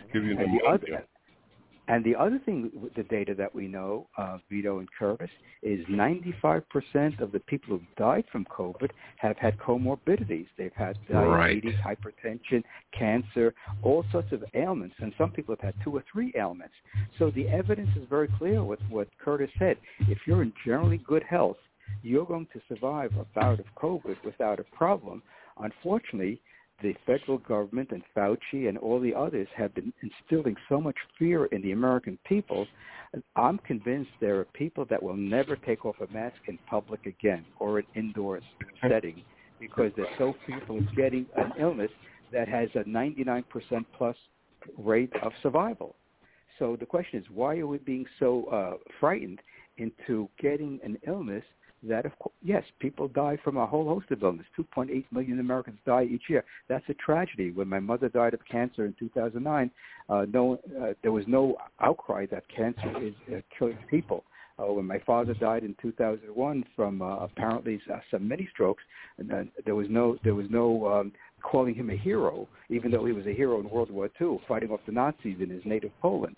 So there's a lot of misinformation out there, and with this book that I wrote, and it came out 2 months ago, I'm trying to set the stage for a debate between Bernie Sanders and me to debate what type of single-payer system should we have.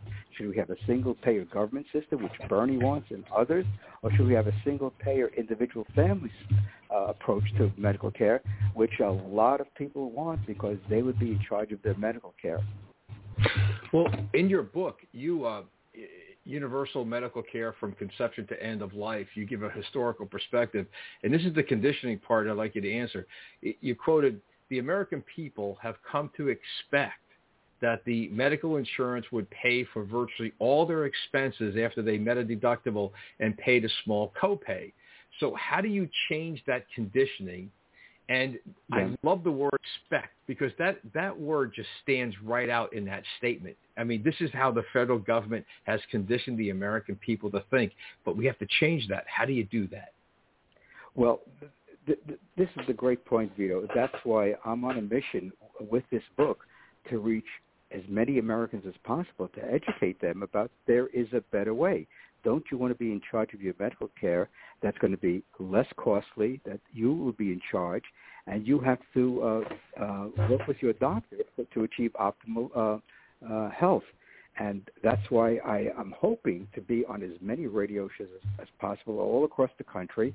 And if I achieve that goal and get this book in the hands of tens of millions, which is a big stretch, but the point is I have a plan that I proposed today at this supporter summit of the Mises Institute, where we can get this book into the hands of millions of people.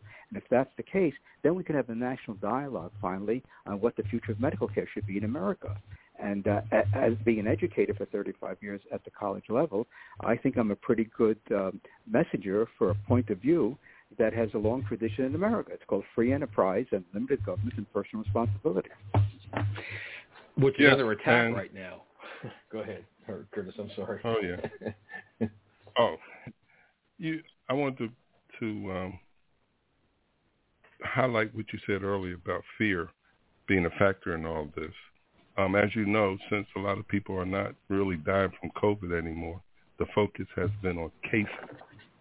And we all know that well over 98% plus cases, people have this coronavirus, they recover. But it's that they keep drilling cases. And for those who are already afraid, that makes them even more frightened, because when they hear cases and how it increased, they're thinking, oh, God, people dying out there still. But the thing is, you're right. You talked about influenza and pneumonia and the flu. In the past, people dealt with it at home. They didn't run to the hospital unless it was very severe. They went there, they got some antibiotics, and went back home, got in the bed, and finished, working themselves through this. But with COVID, I think what's generating these high case numbers is the fact that so many people are afraid that they're going to die, that if they get the sniffles and the cough, they're going to run to the hospital. and if they label COVID, then that adds to the list of COVID cases. So, like I said, if the fear factor wasn't there, and if they treated this just like they did the regular flu, people would just stay home and deal with it there. Well, the case numbers could be inaccurate as well, because there's evidence that a PCR test that tests for COVID are many false positives. And the other thing we know is that people who died from, let's say, a car accident, and then they test the deceased, and if it comes back positive, the death certificate says the person died from COVID when they died from a car accident. So there's a lot of, I guess, fraud going on here in these death certificates. And I've been on webinars where holistic doctors and others have pointed out that the death certificates are overstating the true death rate from COVID. Because, again, people do die from the flu, but most of them that die have underlying conditions. So we know there's a linkage between poor health and dying from pneumonia and other illnesses that like the flu and respiratory infections and things like that. So we've got to unpack it. That's what I did with this book, and show there's a better way, because people have to be in charge of their lives. One of the things that I always learned as a youngster is that when you're an adult, you should be financially independent. Unfortunately, as we know, because of the welfare state, there are tens of millions of people and families that are dependent upon government for basic necessities of life. That's not what America was built upon. It was built upon personal responsibility and getting a job and opening up a business and making a life for you and your family. that has gone by the wayside to some degree because of all the people that are getting some sort of government check in order to support themselves. And to me, this is not what is sustainable in America, because the government keeps on throwing money at these problems, and the Federal Reserve has been printing money the last 2 years, and guess what? Prices are skyrocketing. And we may see next year a bout of double-digit inflation for the first time in 40 years, because the Federal Reserve has gone haywire in printing money because the government locked down the economy a year and a half ago. The economy fell out of bed, and then the federal government spent trillions of dollars they didn't have, and the Federal Reserve started buying up the debt in order to cover the deficit. And now here we are 18 months later, and prices are starting to skyrocket. In your book, you also there's one statement I have to bring out. I love it. You say America's two-party system is effectively a myth. There is one party in D.C., the Washington Party, with two wings: big spending Democrats and big spending Republicans. With lobbying being a big effort in supporting these politicians' campaigns and livelihoods, do you see how do you break through this and promote the single payer? Well, as I said, I just moved to Florida in June, and I've already been in touch with my Congressman Byron Donalds, who's from New York, and so we had a nice conversation with his district director, and I gave him a copy of my book, or at least I left it at his office so he could read it, and I want to have a further follow-up conversation. He could introduce legislation that would help promote what I'm talking about in terms of tax credits for donations to nonprofits, especially medical care centers, that would eventually get rid of the Medicaid system. So there are things that the people in Washington who understand that you cannot have a system based upon top-down approach, what I call trickle-down medicine or trickle-down economics, where government expenditures are supposed to solve all our problems. And we know government is just a conduit for people, for taxpayers getting ripped off, and then that money comes back to them with a big cut for the bureaucracy in Washington. But like I said, it's an uphill battle. We have a welfare state that's fairly cemented in America, and I want to take a sledgehammer to it, but in a very humane way, by phasing it out as quickly as possible and show people that they would be better off under what I'm proposing than what we have today or what Bernie Sanders is proposing. True that. And in the preamble of the Constitution, you also addressed that, which I was very impressed in your book. You say provide for the common defense and promote the general welfare. So in your opinion, what's meant by the promote the general welfare? Is it to establish a welfare state? I know what your answer is going to be, but not at all. Promote the general welfare is to create the economic and social conditions so free enterprise can flourish. It's all about voluntary exchange. The debate that we should have in this country is, should we have voluntary economic and social relationships, or should coercion be the centerpiece of all our economic and social relationships, which would be what? Authoritarianism and a full-blown collectivism or socialism. And again, since my parents fought the Nazis gallantly during World War II in their native Poland, I certainly don't want to live on a system where fascism or a form of collectivism is permanently cemented on America. But we still have enough opportunity to write, to speak out, and I want to do my part because I think I have an obligation as a naturalized citizen to uphold my oath to support the U.S. Constitution. Absolutely awesome. Curtis, you have any questions for Dr. Sabrin? Well, when are you coming to Florida?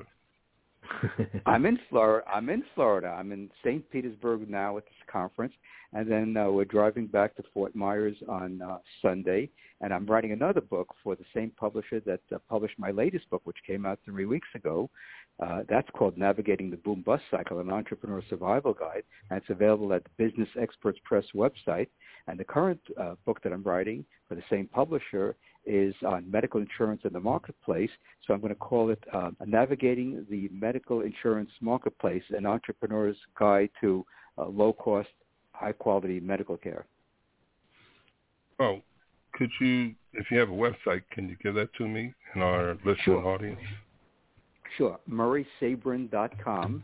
And You can find all the information about the previous interviews I've done, podcasts, and I'm excited about these two books because they're going to help a lot of people, help the country, especially the second book on the boom-bust cycle, because entrepreneurs need to know what to do when the economy turns down, what to do as the economy is in a boom period.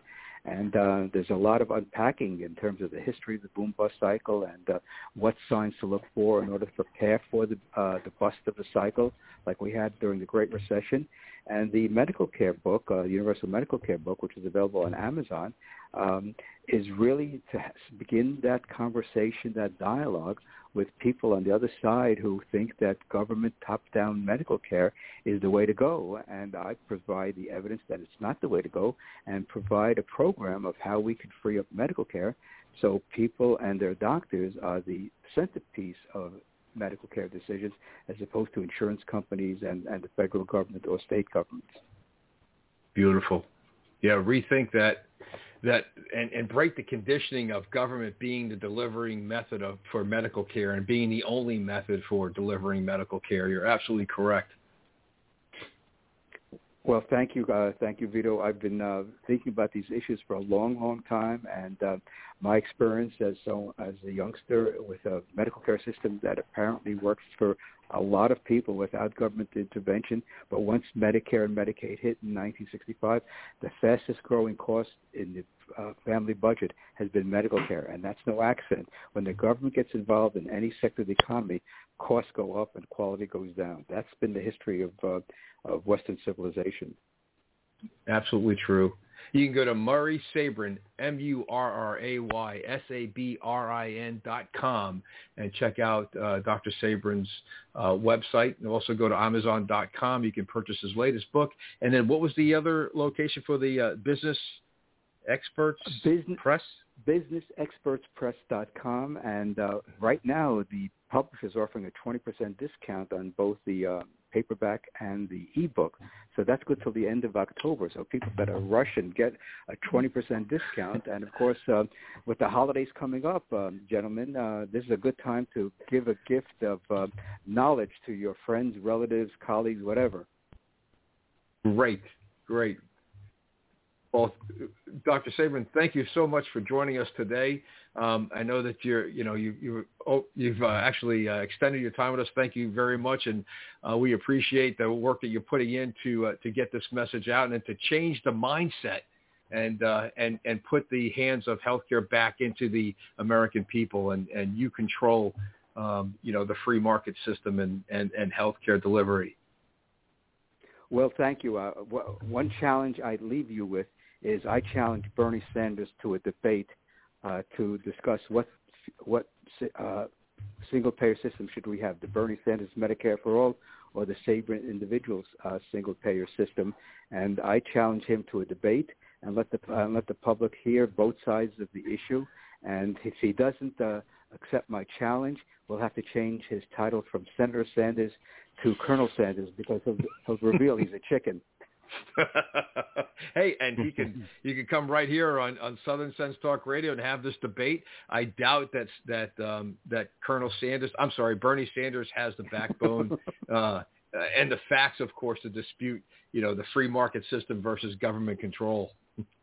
Well, his whole mantra is healthcare is a right. Well, Bernie, I've read the Constitution. I took an oath to uphold it like you did. There's nothing in the Constitution about healthcare or medical care. It's just not there. They've just created an item out of whole cloth, and that's why the country needs a reset in terms of let's follow the Constitution of what the government is supposed to do according to Article 1, Section 8 of the U.S. Constitution. I love the fact that you bring up the Constitution in your book, and you actually validate exactly what our founders' intentions were, not the interpretation by the socialist movement in America. So congratulations. That was really well done. Thank you so much, and hopefully we can do this again because this is such an important issue because how medical care will be delivered will determine whether we have a free society or an authoritarian society, because once government controls medical care, then they control you from conception to end of life, and that would be horrific for the American people. It certainly is. Thank you so much, Dr. Sabrin. Thank you, gentlemen. It was a pleasure being with you, and hopefully we can do it again soon. Yes. Yep. Well, thank you. God bless you. Thank you. Thank you. You take care now. Take care. And, you know, Vito, we have to do like he mentioned. We have to challenge these people on the left. I put out a challenge a few weeks ago because of the fact that there's a lot of people who want to know. They want to know why I refuse to take the vaccine. Well, I have my general thoughts on why I shouldn't, but just for the purpose of impressing upon them why they took it, I would tell them, you know, this is what I challenge you to do as far as me taking the vaccine or not taking it. You explain to me why I should take it when the very people who are pushing this on us have exempted themselves, and I'm talking about the Congress, federal judges, and their families. And to this day, I haven't got anybody to challenge or explain why I should take it when members of Congress and federal judges, they exempt themselves. And that gets people to thinking, well, why did they exempt themselves? Because in my book, leaders are supposed to lead. And if they're not taking a shot, why should I? Yeah. You know, Curtis, I have no desire to take the shot. I've got absolutely zero desire. And a lot of that has to do with, and Dr. Sabrin brought it up, and we talked about it before he came on the show. We have 333,500,000 people, and there have been 44 million cases or supposed cases of the China virus. We have a 99% survival rate.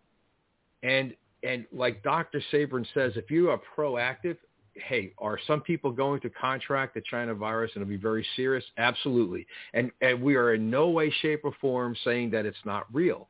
However, when you have a 99.7% survival rate, we have a vaccine or a gene therapy that's going to be injected in our system. How do we, what are we missing here? Right? I mean, Curtis, what do we miss? We're not being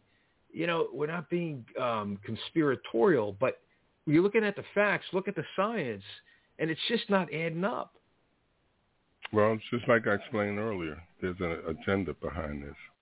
Depopulate the planet, and this another step in getting American citizens to be compliant. Matter of fact, they are taking their cues from how many were compliant.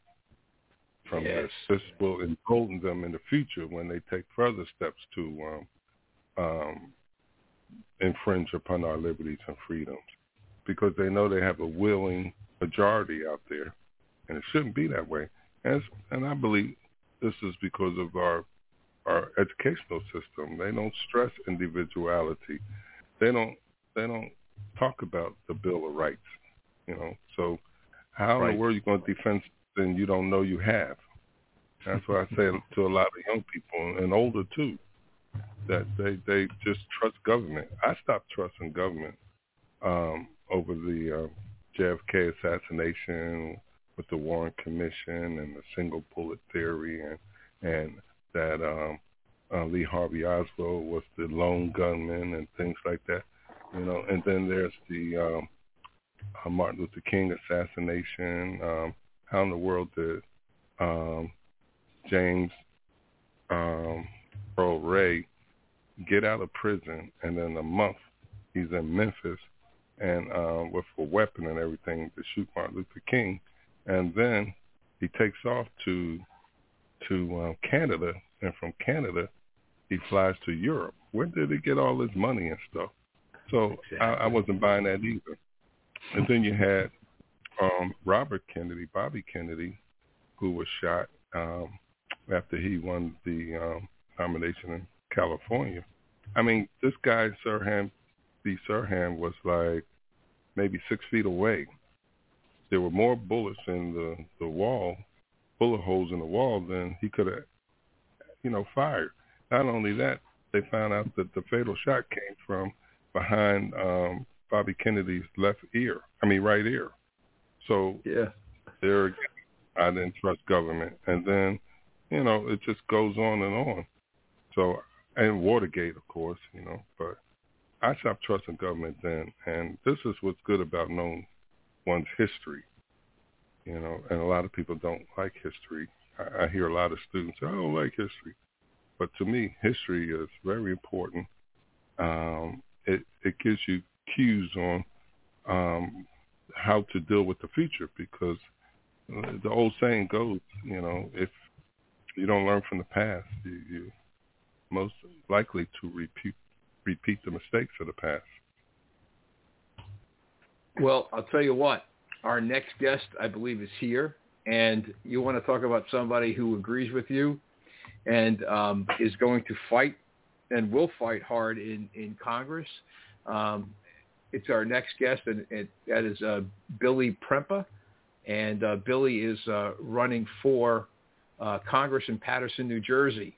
And I'd like to welcome Mr. Billy Prempeh to the show for the New Jersey 9th District. Good afternoon, Mr. Prempeh. Good afternoon. Thank you for having me. I'm sorry for the delay, but there was some armed gunman situation going on in the city. Was just there, but everything's clear now. I'm fine. So sorry for that delay. Oh, that's okay. By all means, at least the most important thing is you're safe. So that's the important thing. Yeah, I don't believe anybody got hurt, so that's good. So you are running for the United States Congress in New Jersey in the 9th District. You're a U.S. Air Force veteran, a first-generation American, a conservative Republican, and an American freedom fighter. So let me ask you, what inspired you to run for Congress? Well, what inspired me to run was seeing the status quo over and over again. Like my opponent, he's been here for well over 26 years, and he's been running our district into the ground for a very long time. Even today, within recent years, all he's been doing is bashing the former president, Trump, and just spewing all kinds of horrible rhetoric against the Republican Party. Just 2 days ago, he was on the House floor stating that, the president was a dictator and that Republicans were terrorists, that we should all go to Russia. And he's just creating a false, divisive narrative about what's actually going on inside of this country. And he no longer represents our generation. I'm 32 years old. He's 66 and 86. And a lot of the things that he stands for, nobody actually agrees with anymore. And, I'm sick and tired of seeing, my neighbors get shot and killed and harmed in this community, and our police officers aren't getting the resources necessary so that they can do their job and keep our community safe. Our schools are failing tremendously, and there's nothing that's been done to reform our school system.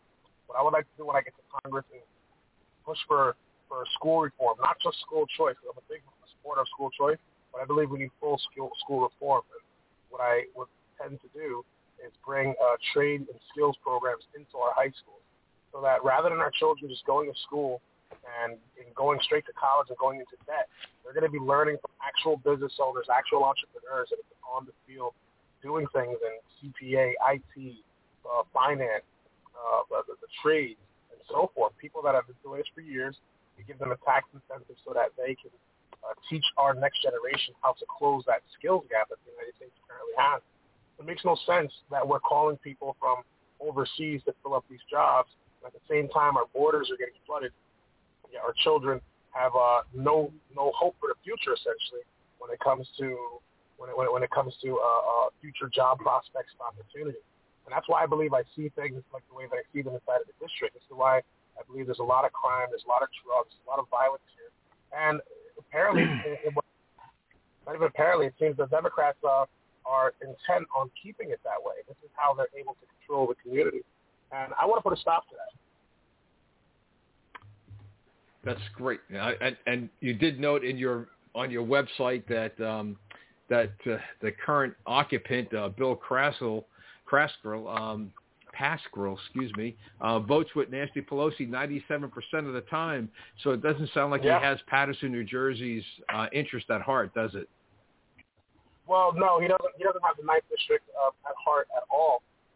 He supposedly is from Paterson, New Jersey as well, but I never see him in this community ever, unless it's a photo op or there's some kind of political event going on. You never see this man ever come out. He's in D.C. all the time. His son, multi-millionaire lobbyist who sells access to his father, very similar to what Joe Biden does with Hunter Biden. It's almost the same exact dynamic. Wherever Bill Pascal gets the chance, he's falling asleep, and he's leading our entire district off a cliff. And he's trying to take the state of New Jersey and the United States with him. Our future, us, the young adults, the millennials, Generation Z, the next generation of Americans, we're going to be the ones that are going to be responsible for carrying the torch and keeping our country moving forward. And the longer we hang on and cling to these terrible policies that are doing nothing to benefit us, the harder it's going to be when we decide to have children. We're responsible for this. We're going to start paying taxes at some point. We're going to start buying houses. We're going to be contributing to the economy. And some of us already are in this generation. And we're living off of policies that have done nothing but benefit a small select amount of people. And this candidate, or I should say this congressman, and the Democrat establishment, they've been using minorities and African Americans to push forward their agenda for decades. They've been voting blue for over 40-plus years, and that's almost, even actually, correction, longer than that, about 70-plus years. Within those 70 years, 40 of them, Bill Pascal has been in control of the city of Paterson. Prior to being congressman of the 9th district, he was congressman of the 8th district before redistricting, and then he was a mayor of Paterson. Before he was mayor of Paterson, he was state assemblyman. Paterson was still within his assembly district. And then before that, he was on the Paterson Board of Education. Before that, he was a teacher. So he spent almost all of his life in politics, yet he's one of the richest people in Congress. How's that possible with a salary of $170,000? I'll tell you how. You start milking the money from the people. You start selling active. Your son starts selling active to you. You make backroom deals. Some deals with some rhino Republicans that we have inside of the district. You know, it's Billy. funny. Go ahead, Curtis. I'm sorry. Billy, this is a co-host. From time to time, and I know this may not be in your district, but in the past 20 years, it seems as though Camden, New Jersey, and Trenton, New Jersey, has been, if not the top 5, the top 20 of the most dangerous cities in America. Yeah. Are you saying that the crime in your area is getting to be at that level? And why is that?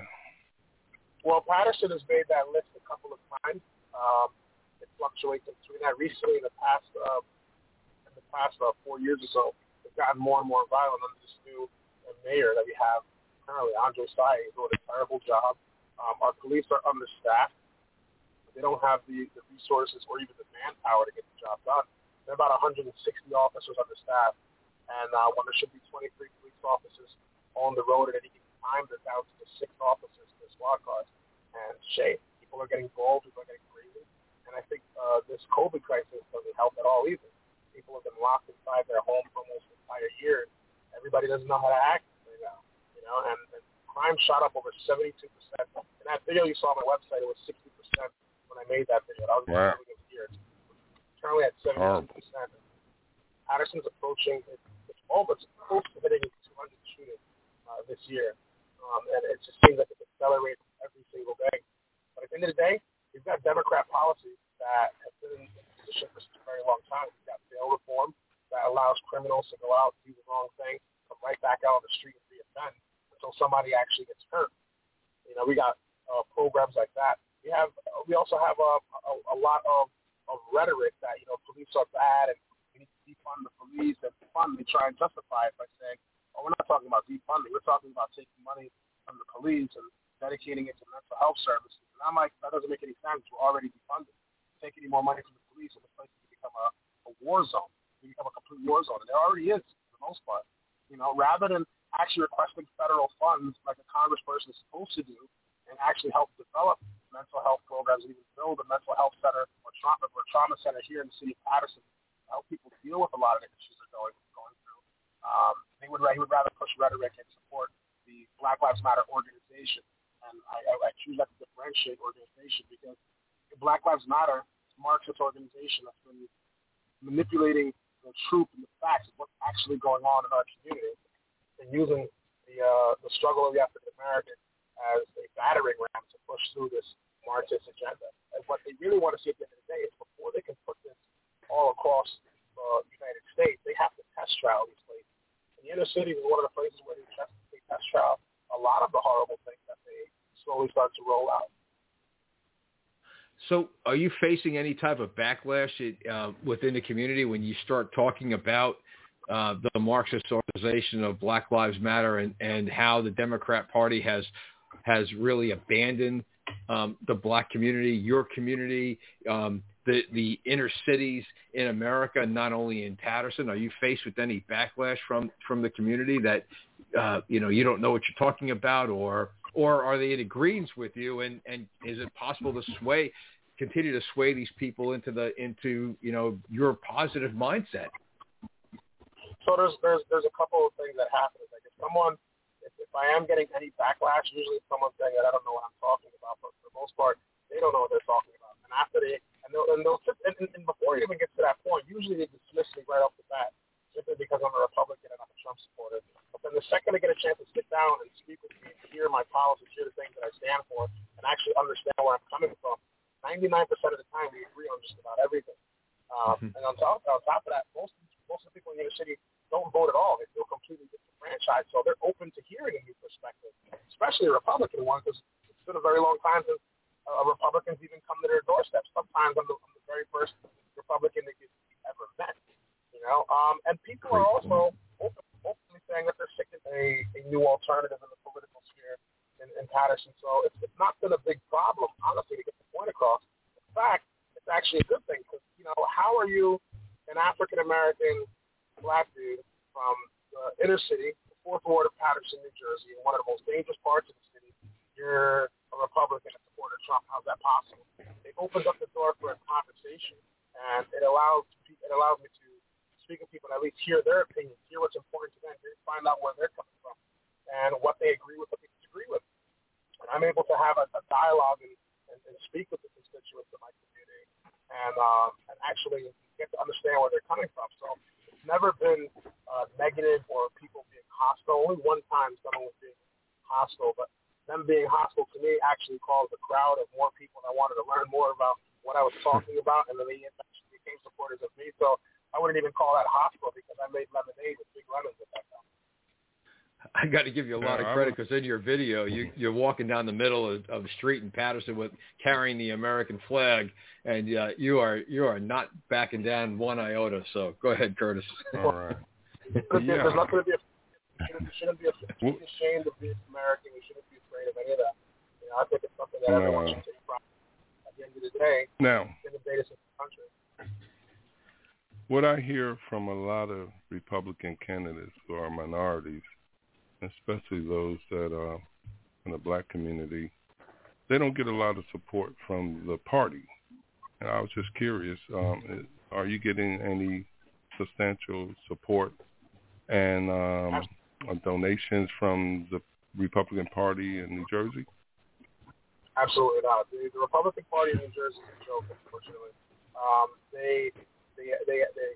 There's a couple of one, they have a short-sighted focus on how to actually flip this state. Their strategy is if we focus on all these little outskirts suburbs, we'll eventually be able to flip the state. But none of them ever set foot in the cities and get things done. For example, in my district, the state county, the county that Patterson is in, the chairman of the state county, about a month and a half ago, I got the video on my page, about a month and a half ago, he came out at the Clifton Republican Club in front of a room of about 200 plus Republicans and stated that Bill Pascrell is his friend. And then he tried to include everybody. Bill Pascrell is our friend. Bill Pascrell is also my relative. And then he states that I'm going to concede Patterson and Stake to the Democrats. In my district, Patterson makes up 35% of the vote. Stake makes up another 15%. Basically, a sort of room full of Republicans, a room that I'm sitting in, right? That we're going to concede 50% of the vote to the Democrats. We're not even going to lift a finger in there. Why? There's a lot of backroom deals that have been made with the Pascrell guy. These guys have a familial tie. They have no interest at all. A lot of the Republican establishment talks a big game about flipping the state, but they have no intention of actually fighting the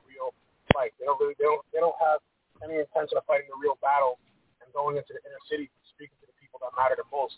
Where's a lot of this voter manipulation happening or election manipulation happening? It's happening inside of the inner city. Where are all the voters? They're inside of the inner city. And where do the Republicans go? They go to the outskirts. They go to the small towns with about 3,000, 10,000 people and pat each other on the back because they raised so much money. And then they won a small council seat, which is great. That's cool and all. But if you want to flip the state, if you want to flip America, if you want to actually save this country, you have to fight the fight. So you got to do that. No one else is willing to fight.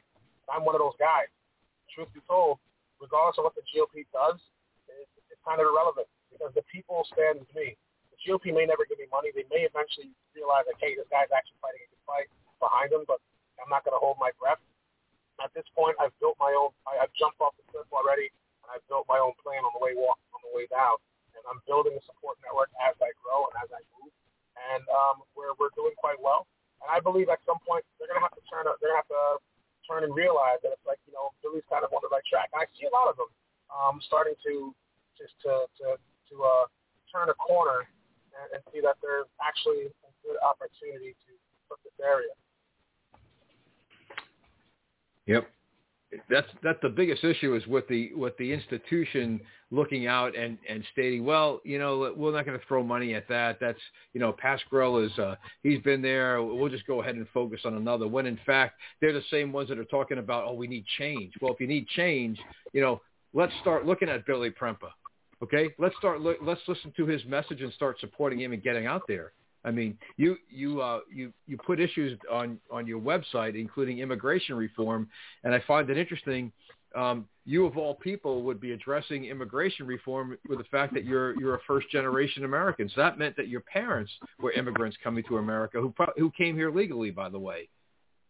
That is correct. Not only did they come here legally, but I'll tell you a quick story that can give you a little bit of insight as to why I'm really big on immigration reform. In 2015, and I was, just for the record, I was never really a big Donald Trump supporter or Donald Trump fan growing up. Growing up, I never liked him. I thought he was just a very arrogant guy.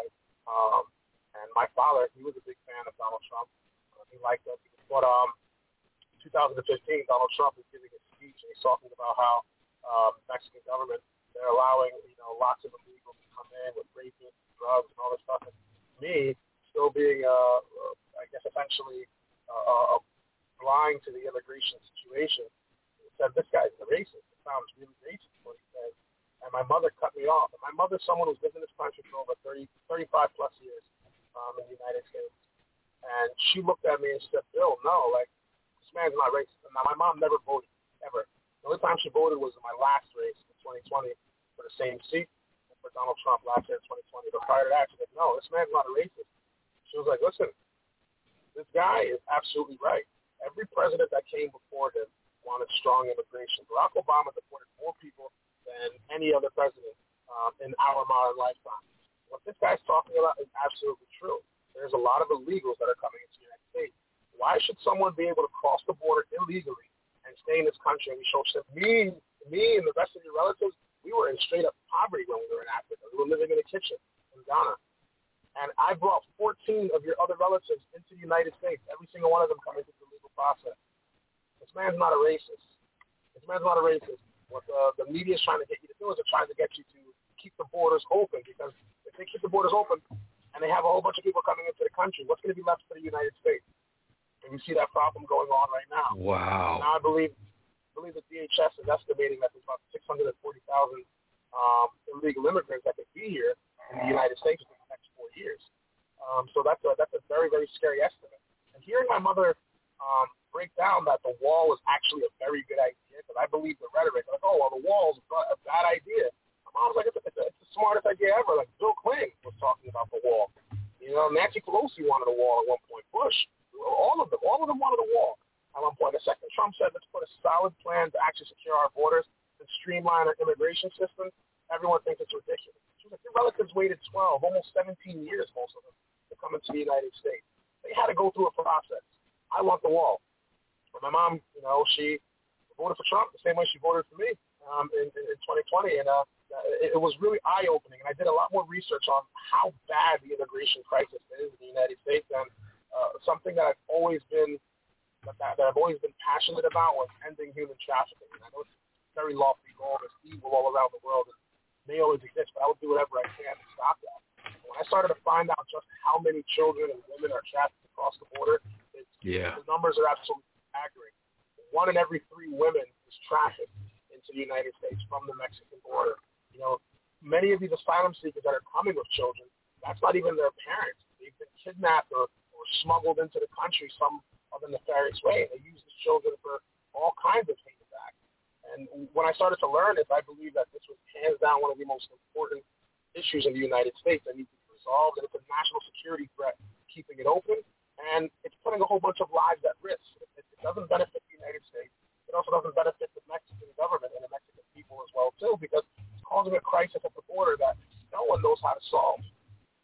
Well, Trump had a solution, but now we got Mr. Joe Biden and Mr. Brandon. Yeah, and Donald Trump was pretty successful at tempering the border after the media finally got out of the way, and it turned out that his policies were right. And now you've got bumbling Biden now contacting Mexico, I heard, and employing the same Mexican policy, border policy that President Trump had put in place. So now they're looking back to revisit that. So again, Donald Trump was right. Yeah, absolutely. Well, we commend you for what you're doing. I really love your website and your issues that you're tackling, and you're really hitting it head on. And so, Billy, any last words for us, for our audience? Yes, I want to say thank you all for joining us on the show. And if you'd like to help support me on this, not even if you'd like, I actually really hope you would help in this race, because I'm going up against a tremendously strong multimillionaire incumbent who no longer serves our best interests. And I need your help. I need volunteers. I need a big phone call. I need your donations so we can spread word, get the ads out, get signed, and get volunteers to help push this movement out. We've got an entire year until 2022. I'm campaigning early so that we get a huge impact moving forward. So if you could do that, please visit my website, www.billyprempeh.com. That's www.BILLYPREM for Michael, PEH.com. I'm going to put it in the chat room right now, and I'm going to ask our listeners to make sure that they visit your website and give to your campaign. Billy, awesome. Really nice to talk to you, and good luck to you in New Jersey. I know you're a fighter, man, and good luck, okay? Thank you, brother. God bless you. All right, man.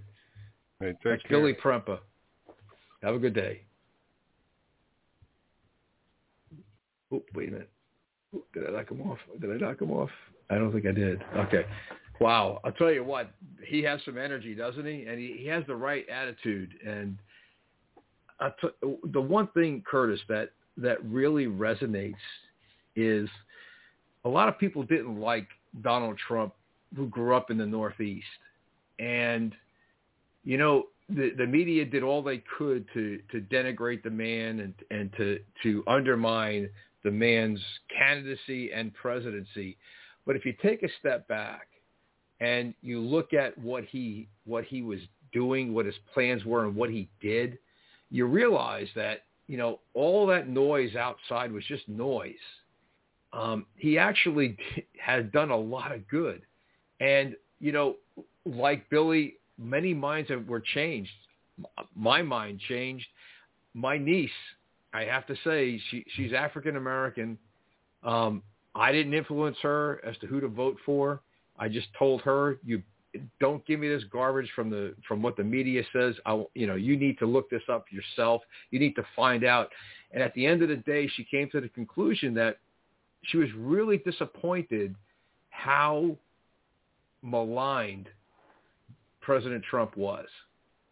And she ended up voting for President Trump in her very first election. And she had a choice.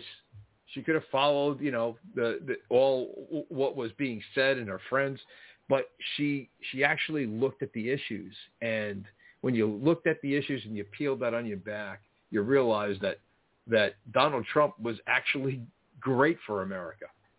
And certainly we know that now in hindsight, going, over the last 7 to 8 months, we see, or actually 10 months, we see exactly what Biden has done to America at all aspects, whether it's the economy, the military, border security, foreign policy. It's been an absolute disaster. And that's true. I would go as far as to say that the left, just as they've been able to define our history and the Republican Party, they went out of their way to define Donald Trump as a racist, a bigot, and all these other things. And once people really get to really look at his policies, they come to the conclusion that this guy's not a racist. He's not a bigot. He's a patriot. And in my book, that's the next best thing to being a conservative. Oh, yeah, do we have somebody else? I think we do. I believe we do. I think it might be Hans. Let me see. I will check. All right. I'll check. All right. So Billy said the right thing. And please, it's Billy Prempeh, Prempah. It doesn't matter if you live in Paterson, New Jersey or not. The issue is really simple. The issue is that the establishment is always going to go with these. We have a, Pascal is a tough campaign. Well, at some point in time you have to make a change, and Billy Prempeh gets it. And go to his website, www.billyprempeh.com. Check out his issues. Check out his videos. He has some great videos. He's a very articulate man. He understands. He's passionate. And I'll tell you, anybody who walks American flag down the main street of Paterson, New Jersey, seriously consider getting my vote. He's running in the 9th District in New Jersey. And as he said, you've got Bill Prascal voting with Nasty Pelosi 97% of the time. 97% of the time. And we know how bad Nasty Pelosi is. We know what her agenda is.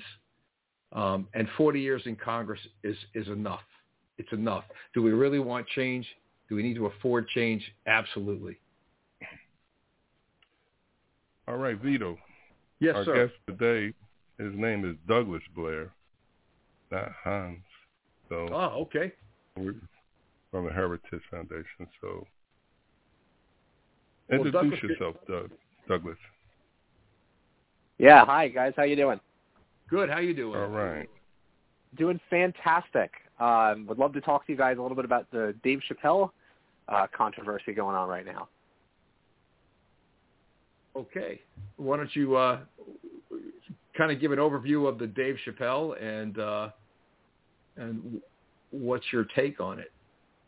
Absolutely. So Dave Chappelle, for our listeners who maybe aren't aware, is a comedian, and he's been under fire recently for a new special he did for Netflix.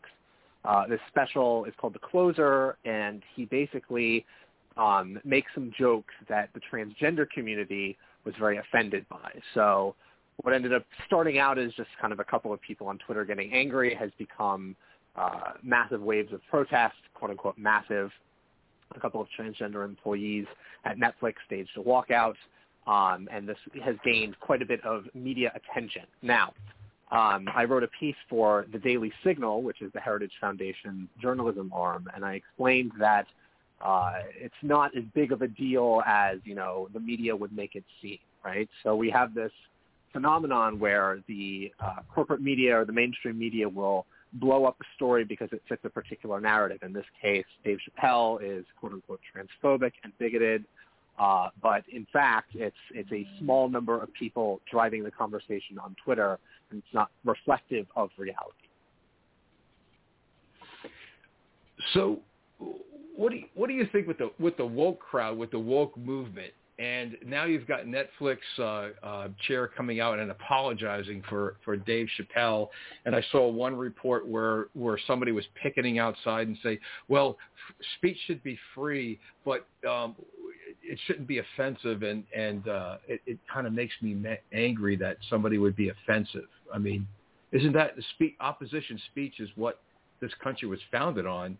I mean, not Absolutely. all speech is going to be what do you call it, in agreement. Of course, and I think what you're touching on is such an important point, specifically in the realm of comedy. I mean, Dave Chappelle when you ask what is Dave Chappelle, he's a comedian. His job is to make people laugh, and sometimes, those jokes are not going to be something that's always so friendly towards you. I think what's scary is that the transgender and the woke crowd have basically defined that there is a very thin set of lines that you can joke within. And if you step outside of those lines, you need to be canceled. What's happening to Dave Chappelle right now is really a cancellation attempt. This isn't anything like they're going to try and get progress. It's very much you stepped outside of the woke orthodoxy, now you need to pay. And to your credit, you mentioned at the very beginning that the Netflix CEO, he initially stood by and defended Dave Chappelle. But as we've seen in the last couple of days, he's kind of cowed to the pressure where he said he screwed up, he needed to apologize, he wasn't humane enough when he talked with his employees, which is just goes to show that these people have a really outsized influence on the conversation, even as they're basically just located on Twitter. So Netflix spent a lot of money on Coming to America Part 2. And one of the key characters is played by Eddie Murphy, who's a comedian who, if you've listened to any of Eddie Murphy's previous routines, pretty foul and pretty direct. So do they cancel Coming to America Part 2 because of what Eddie Murphy has stated on stage? I mean... I think that it's an interesting look at sort of who they're targeting here, right? So Dave Chappelle arguably is one of the most famous comedians around right now. He's definitely one of the most well-known comedians, and Netflix is obviously a huge platform that's been promoting this special. It was an explicitly Netflix special. It was made for them. I think maybe what's going on here is that he is sort of a unique circumstance, especially as well because who he's currently mocking right now, who he's making jokes about right now. So in your on the Heritage Foundation, I see that you have an article out, American Wokeness Threatens to Infect Europe. Isn't Europe already infected with political correctness and wokeness? Now, you'd be shocked. Actually, they so far have been doing a pretty decent job of deflecting and defending against a lot of the American wokeness. So in that piece, I speak specifically about the French and the British, and I'll use the French as an example. The French education minister has come out very strongly against what he called Islamo-leftism, which is this phenomenon at universities where the sort of familiar woke ideology and the familiar woke vocabulary starts to get spewed around, defense of Islamic values that tend to be more violent, or in terms of not to say obviously that all Islamic values are violent, but it's certain values that are antithetical to French values. And this idea that we're going to prioritize foreign values over traditional French values, he's basically rallied against this, as has Macron. Macron has made incredibly poignant statements about protecting French culture and French identity and French history, defending statues from being torn down, in direct contrast to how we've seen our political leadership in the United States sort of either tacitly condone or actively encourage the destruction of statues of people they don't like. You would never see somebody tear down a statue, of Napoleon in France, but you might see somebody tear down a statue of George Washington in Portland, Oregon, for example. Mm-hmm. So Europe has actually done quite a good job of defending against some of the worst tendencies of American wokeness. Yeah, I'm very surprised as to how Macron has changed, and I don't know if it took the fire at Notre Dame or it took the two beheadings in his country, but he really has grown a backbone and has pushed back against losing his identity, losing the French identity and the French culture. Isn't that right? Yeah, no, I do think it's very important to note that France has done a phenomenal job at making sure that some of the worst impulses of the American left has been sort of deflected in France. I think there's a lot we can learn from them.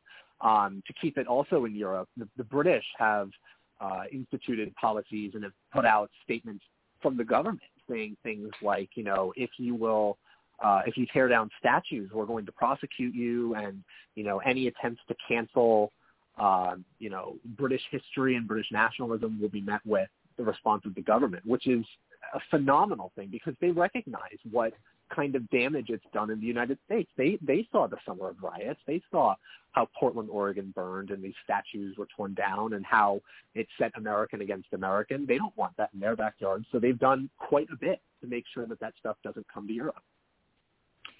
Doug, go ahead. It's not too long ago, I say 10 years, we were hearing about how Islamists were coming here to our country and making inroads with their culture.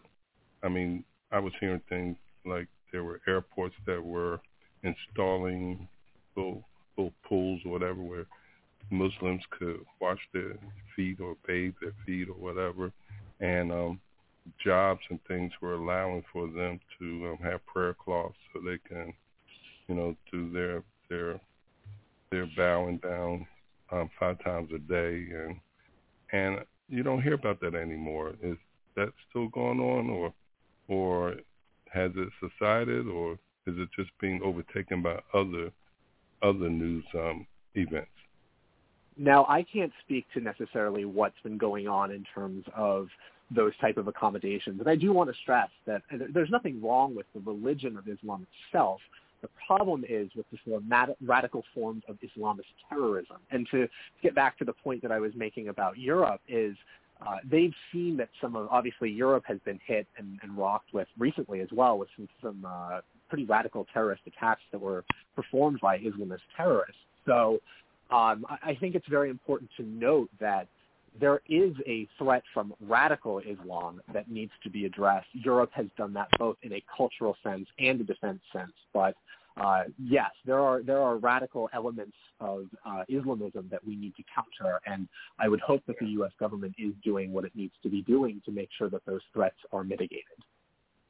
Yeah, because there was one push to when it came to driver's license, that they wanted to be able to, especially their women, to be covered. And all you could see was the eyes. And that wouldn't do the police any good, IDing, who was on that license. So I was just curious. I don't hear about it anymore. Sure. I think that what is important to note is that there are these elements out there, and it is not racist, and is not bigoted, it is not Islamophobic in any sense to say we need to make sure that we're managing risks of terrorism and Islamist violence appropriately. And usually that's how they intimidate us into submitting to some of this. They say, well, we're being racist or whatever. We're being averse to Islam. So I'm not sure. I just think that we need to stand up for our principles, our country's laws and traditions. And if they come here, they should be willing to accept, the way we do things here in the United States, as we would, as they would expect us when we come to their country. Doug. Yeah. Go ahead. Well, just to go back to to one of your articles earlier this year, you wrote, "When government demands social media censorship, Americans of all political beliefs lose." And you mentioned, or you took on, Facebook, Google, and Twitter. Do you see much changing in the last 5 months? And what do you make of President Trump launching his own social media platform upcoming at the end of the year and into 2022? I think in terms of tech policy, we have seen that conservatives are censored pretty heavily on some of the normal social media sites. The Daily Signal has currently been going through a bit of a spat with Twitter over one of our videos that we released. I believe it was last year on the use of horses at the border. Obviously, there was this large controversy recently over photos that were taken of Border Patrol on horses and Haitian migrants attempting to cross the southern border. The Daily Signal did a report unrelated to this in the past, and Twitter has flagged it as something that's sensitive material. So conservatives are definitely facing censorship and are facing biased results and biased treatment from these social media sites. I think it's good that the president, or the former president, is using his American rights to create his own social network platform. I can't speak necessarily to how successful that will be, but Sure. He definitely has the right to do so, and I encourage people to start looking into other options. Conservatives are being censored, so it's maybe time to start looking at other options. Yeah, with the New York Post being censored on Hunter Biden's forays and, picking and choosing what President Trump can play and deeply platforming Parler. I think the way you ended your article was brilliant. It's very simple. And when free speech goes, so too goes the republic. And, free speech being the benchmark, I think, of the Bill of Rights. I do think it's important for us to recognize that free speech is the cornerstone of American democracy. When you look at some of the values that the founders wanted to enshrine in the Bill of Rights, free speech was at the top because obviously they knew very well how a tyrannical government that censors what you can say and how you can assemble and all of these things is conducive to rule by a tyrant. King George III, one of the first things he started to do was crack down on meetings by the colonists.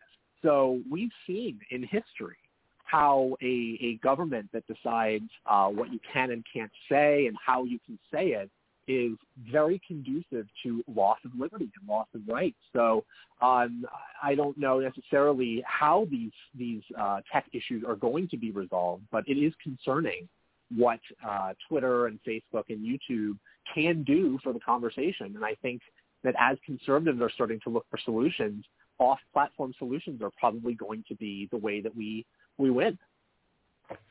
Exactly. And Douglas, we have like 3 minutes left. I want to thank you for joining us. Douglas Blair is the administrative assistant and communications and contributor, the Daily Signal, and you're with the Heritage Foundation, correct? That is correct, and I highly encourage your listeners to go on the Heritage website and the Daily Signal website. Daily Signal provides daily news coverage of some of the hottest topics of the day. We do policy proposals. We do culture issues. We do basically, if you can think of it, we've got some stories on it. And then the Heritage Foundation is the largest conservative policy think tank in Washington, D.C. We have a full team of experts that's thinking about some of the ways we can solve America's biggest issues. So if you're curious about some conservative solutions to America's problems right now, totally go on the Heritage website and we've got something for you. Definitely. I'm gonna follow you on Twitter as well. Douglas, thank you so much for joining us today. We really appreciate it. Sorry we're just about out of time, and we'd love to have you back and talk a little bit more about free speech, Dave Chappelle, when this all unfolds. Absolutely. Yeah, I would love to join you, and thank you so much for your time. Okay. Take care and be safe out there. Thank you. Yeah, you too. Yep. Bye-bye. Bye. Curtis, this 3 hours, we're down to like 2 minutes. Where did the time go? Yeah. I don't know, but as for next week, I was talking to Annie earlier this week, and she has a conference to go to, so I believe next week is going to be a recorded session. Okay. 'Cause I have something to do that same day, too, next Friday, October the 29th, I believe it is. Yes, sir. So we won't be live unless it changes before then. Okay. Well, we wish Annie a speedy recovery, and certainly we look forward to her being back in 2 weeks, correct? So you and her will be back 2 weeks, correct? That's correct. November the 5th, I believe it is. All right.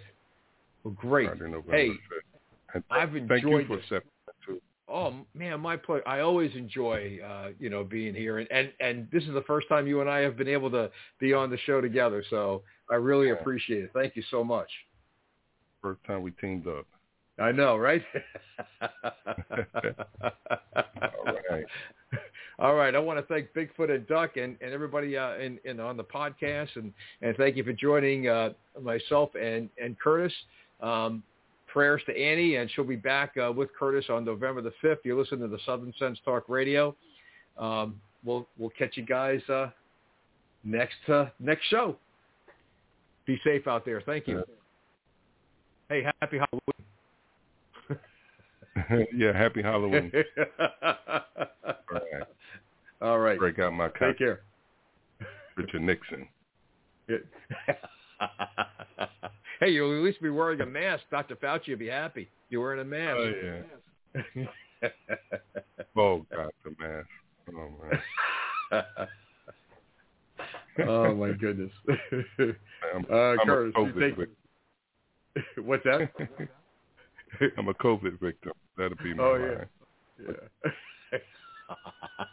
Yeah, we can have our Fauci mask on. There we go. Oh, God. All right. Oh, all right. You take care of yourself. Be safe out there, and congrats with your book signings and talkings, man. Thanks for all that you do. Really appreciate it. I appreciate that. Got to save this republic. That's correct. I love the positive spin you're putting on this whole thing, man. That's great. I'm gonna remember this and go down the historical perspective, from starting with King George III and going to War of 1812, the Civil War. Man, you put it in perspective. Yeah, I didn't even talk about the World War I and II, but they were just as important. Definitely. World War II probably reshaped America. It was the post-World War II reshaped America. And I think that was Dr. Sabrin that talked about that, how it was Harry Truman who was the first Medicare card holder. It's like, why do you take great pleasure in that, Yeah, well, we came out of it a superpower. We did. But look where we are today. Oh, yeah. Anyway, have a good weekend. All right. You too. I'm signing off. Ciao.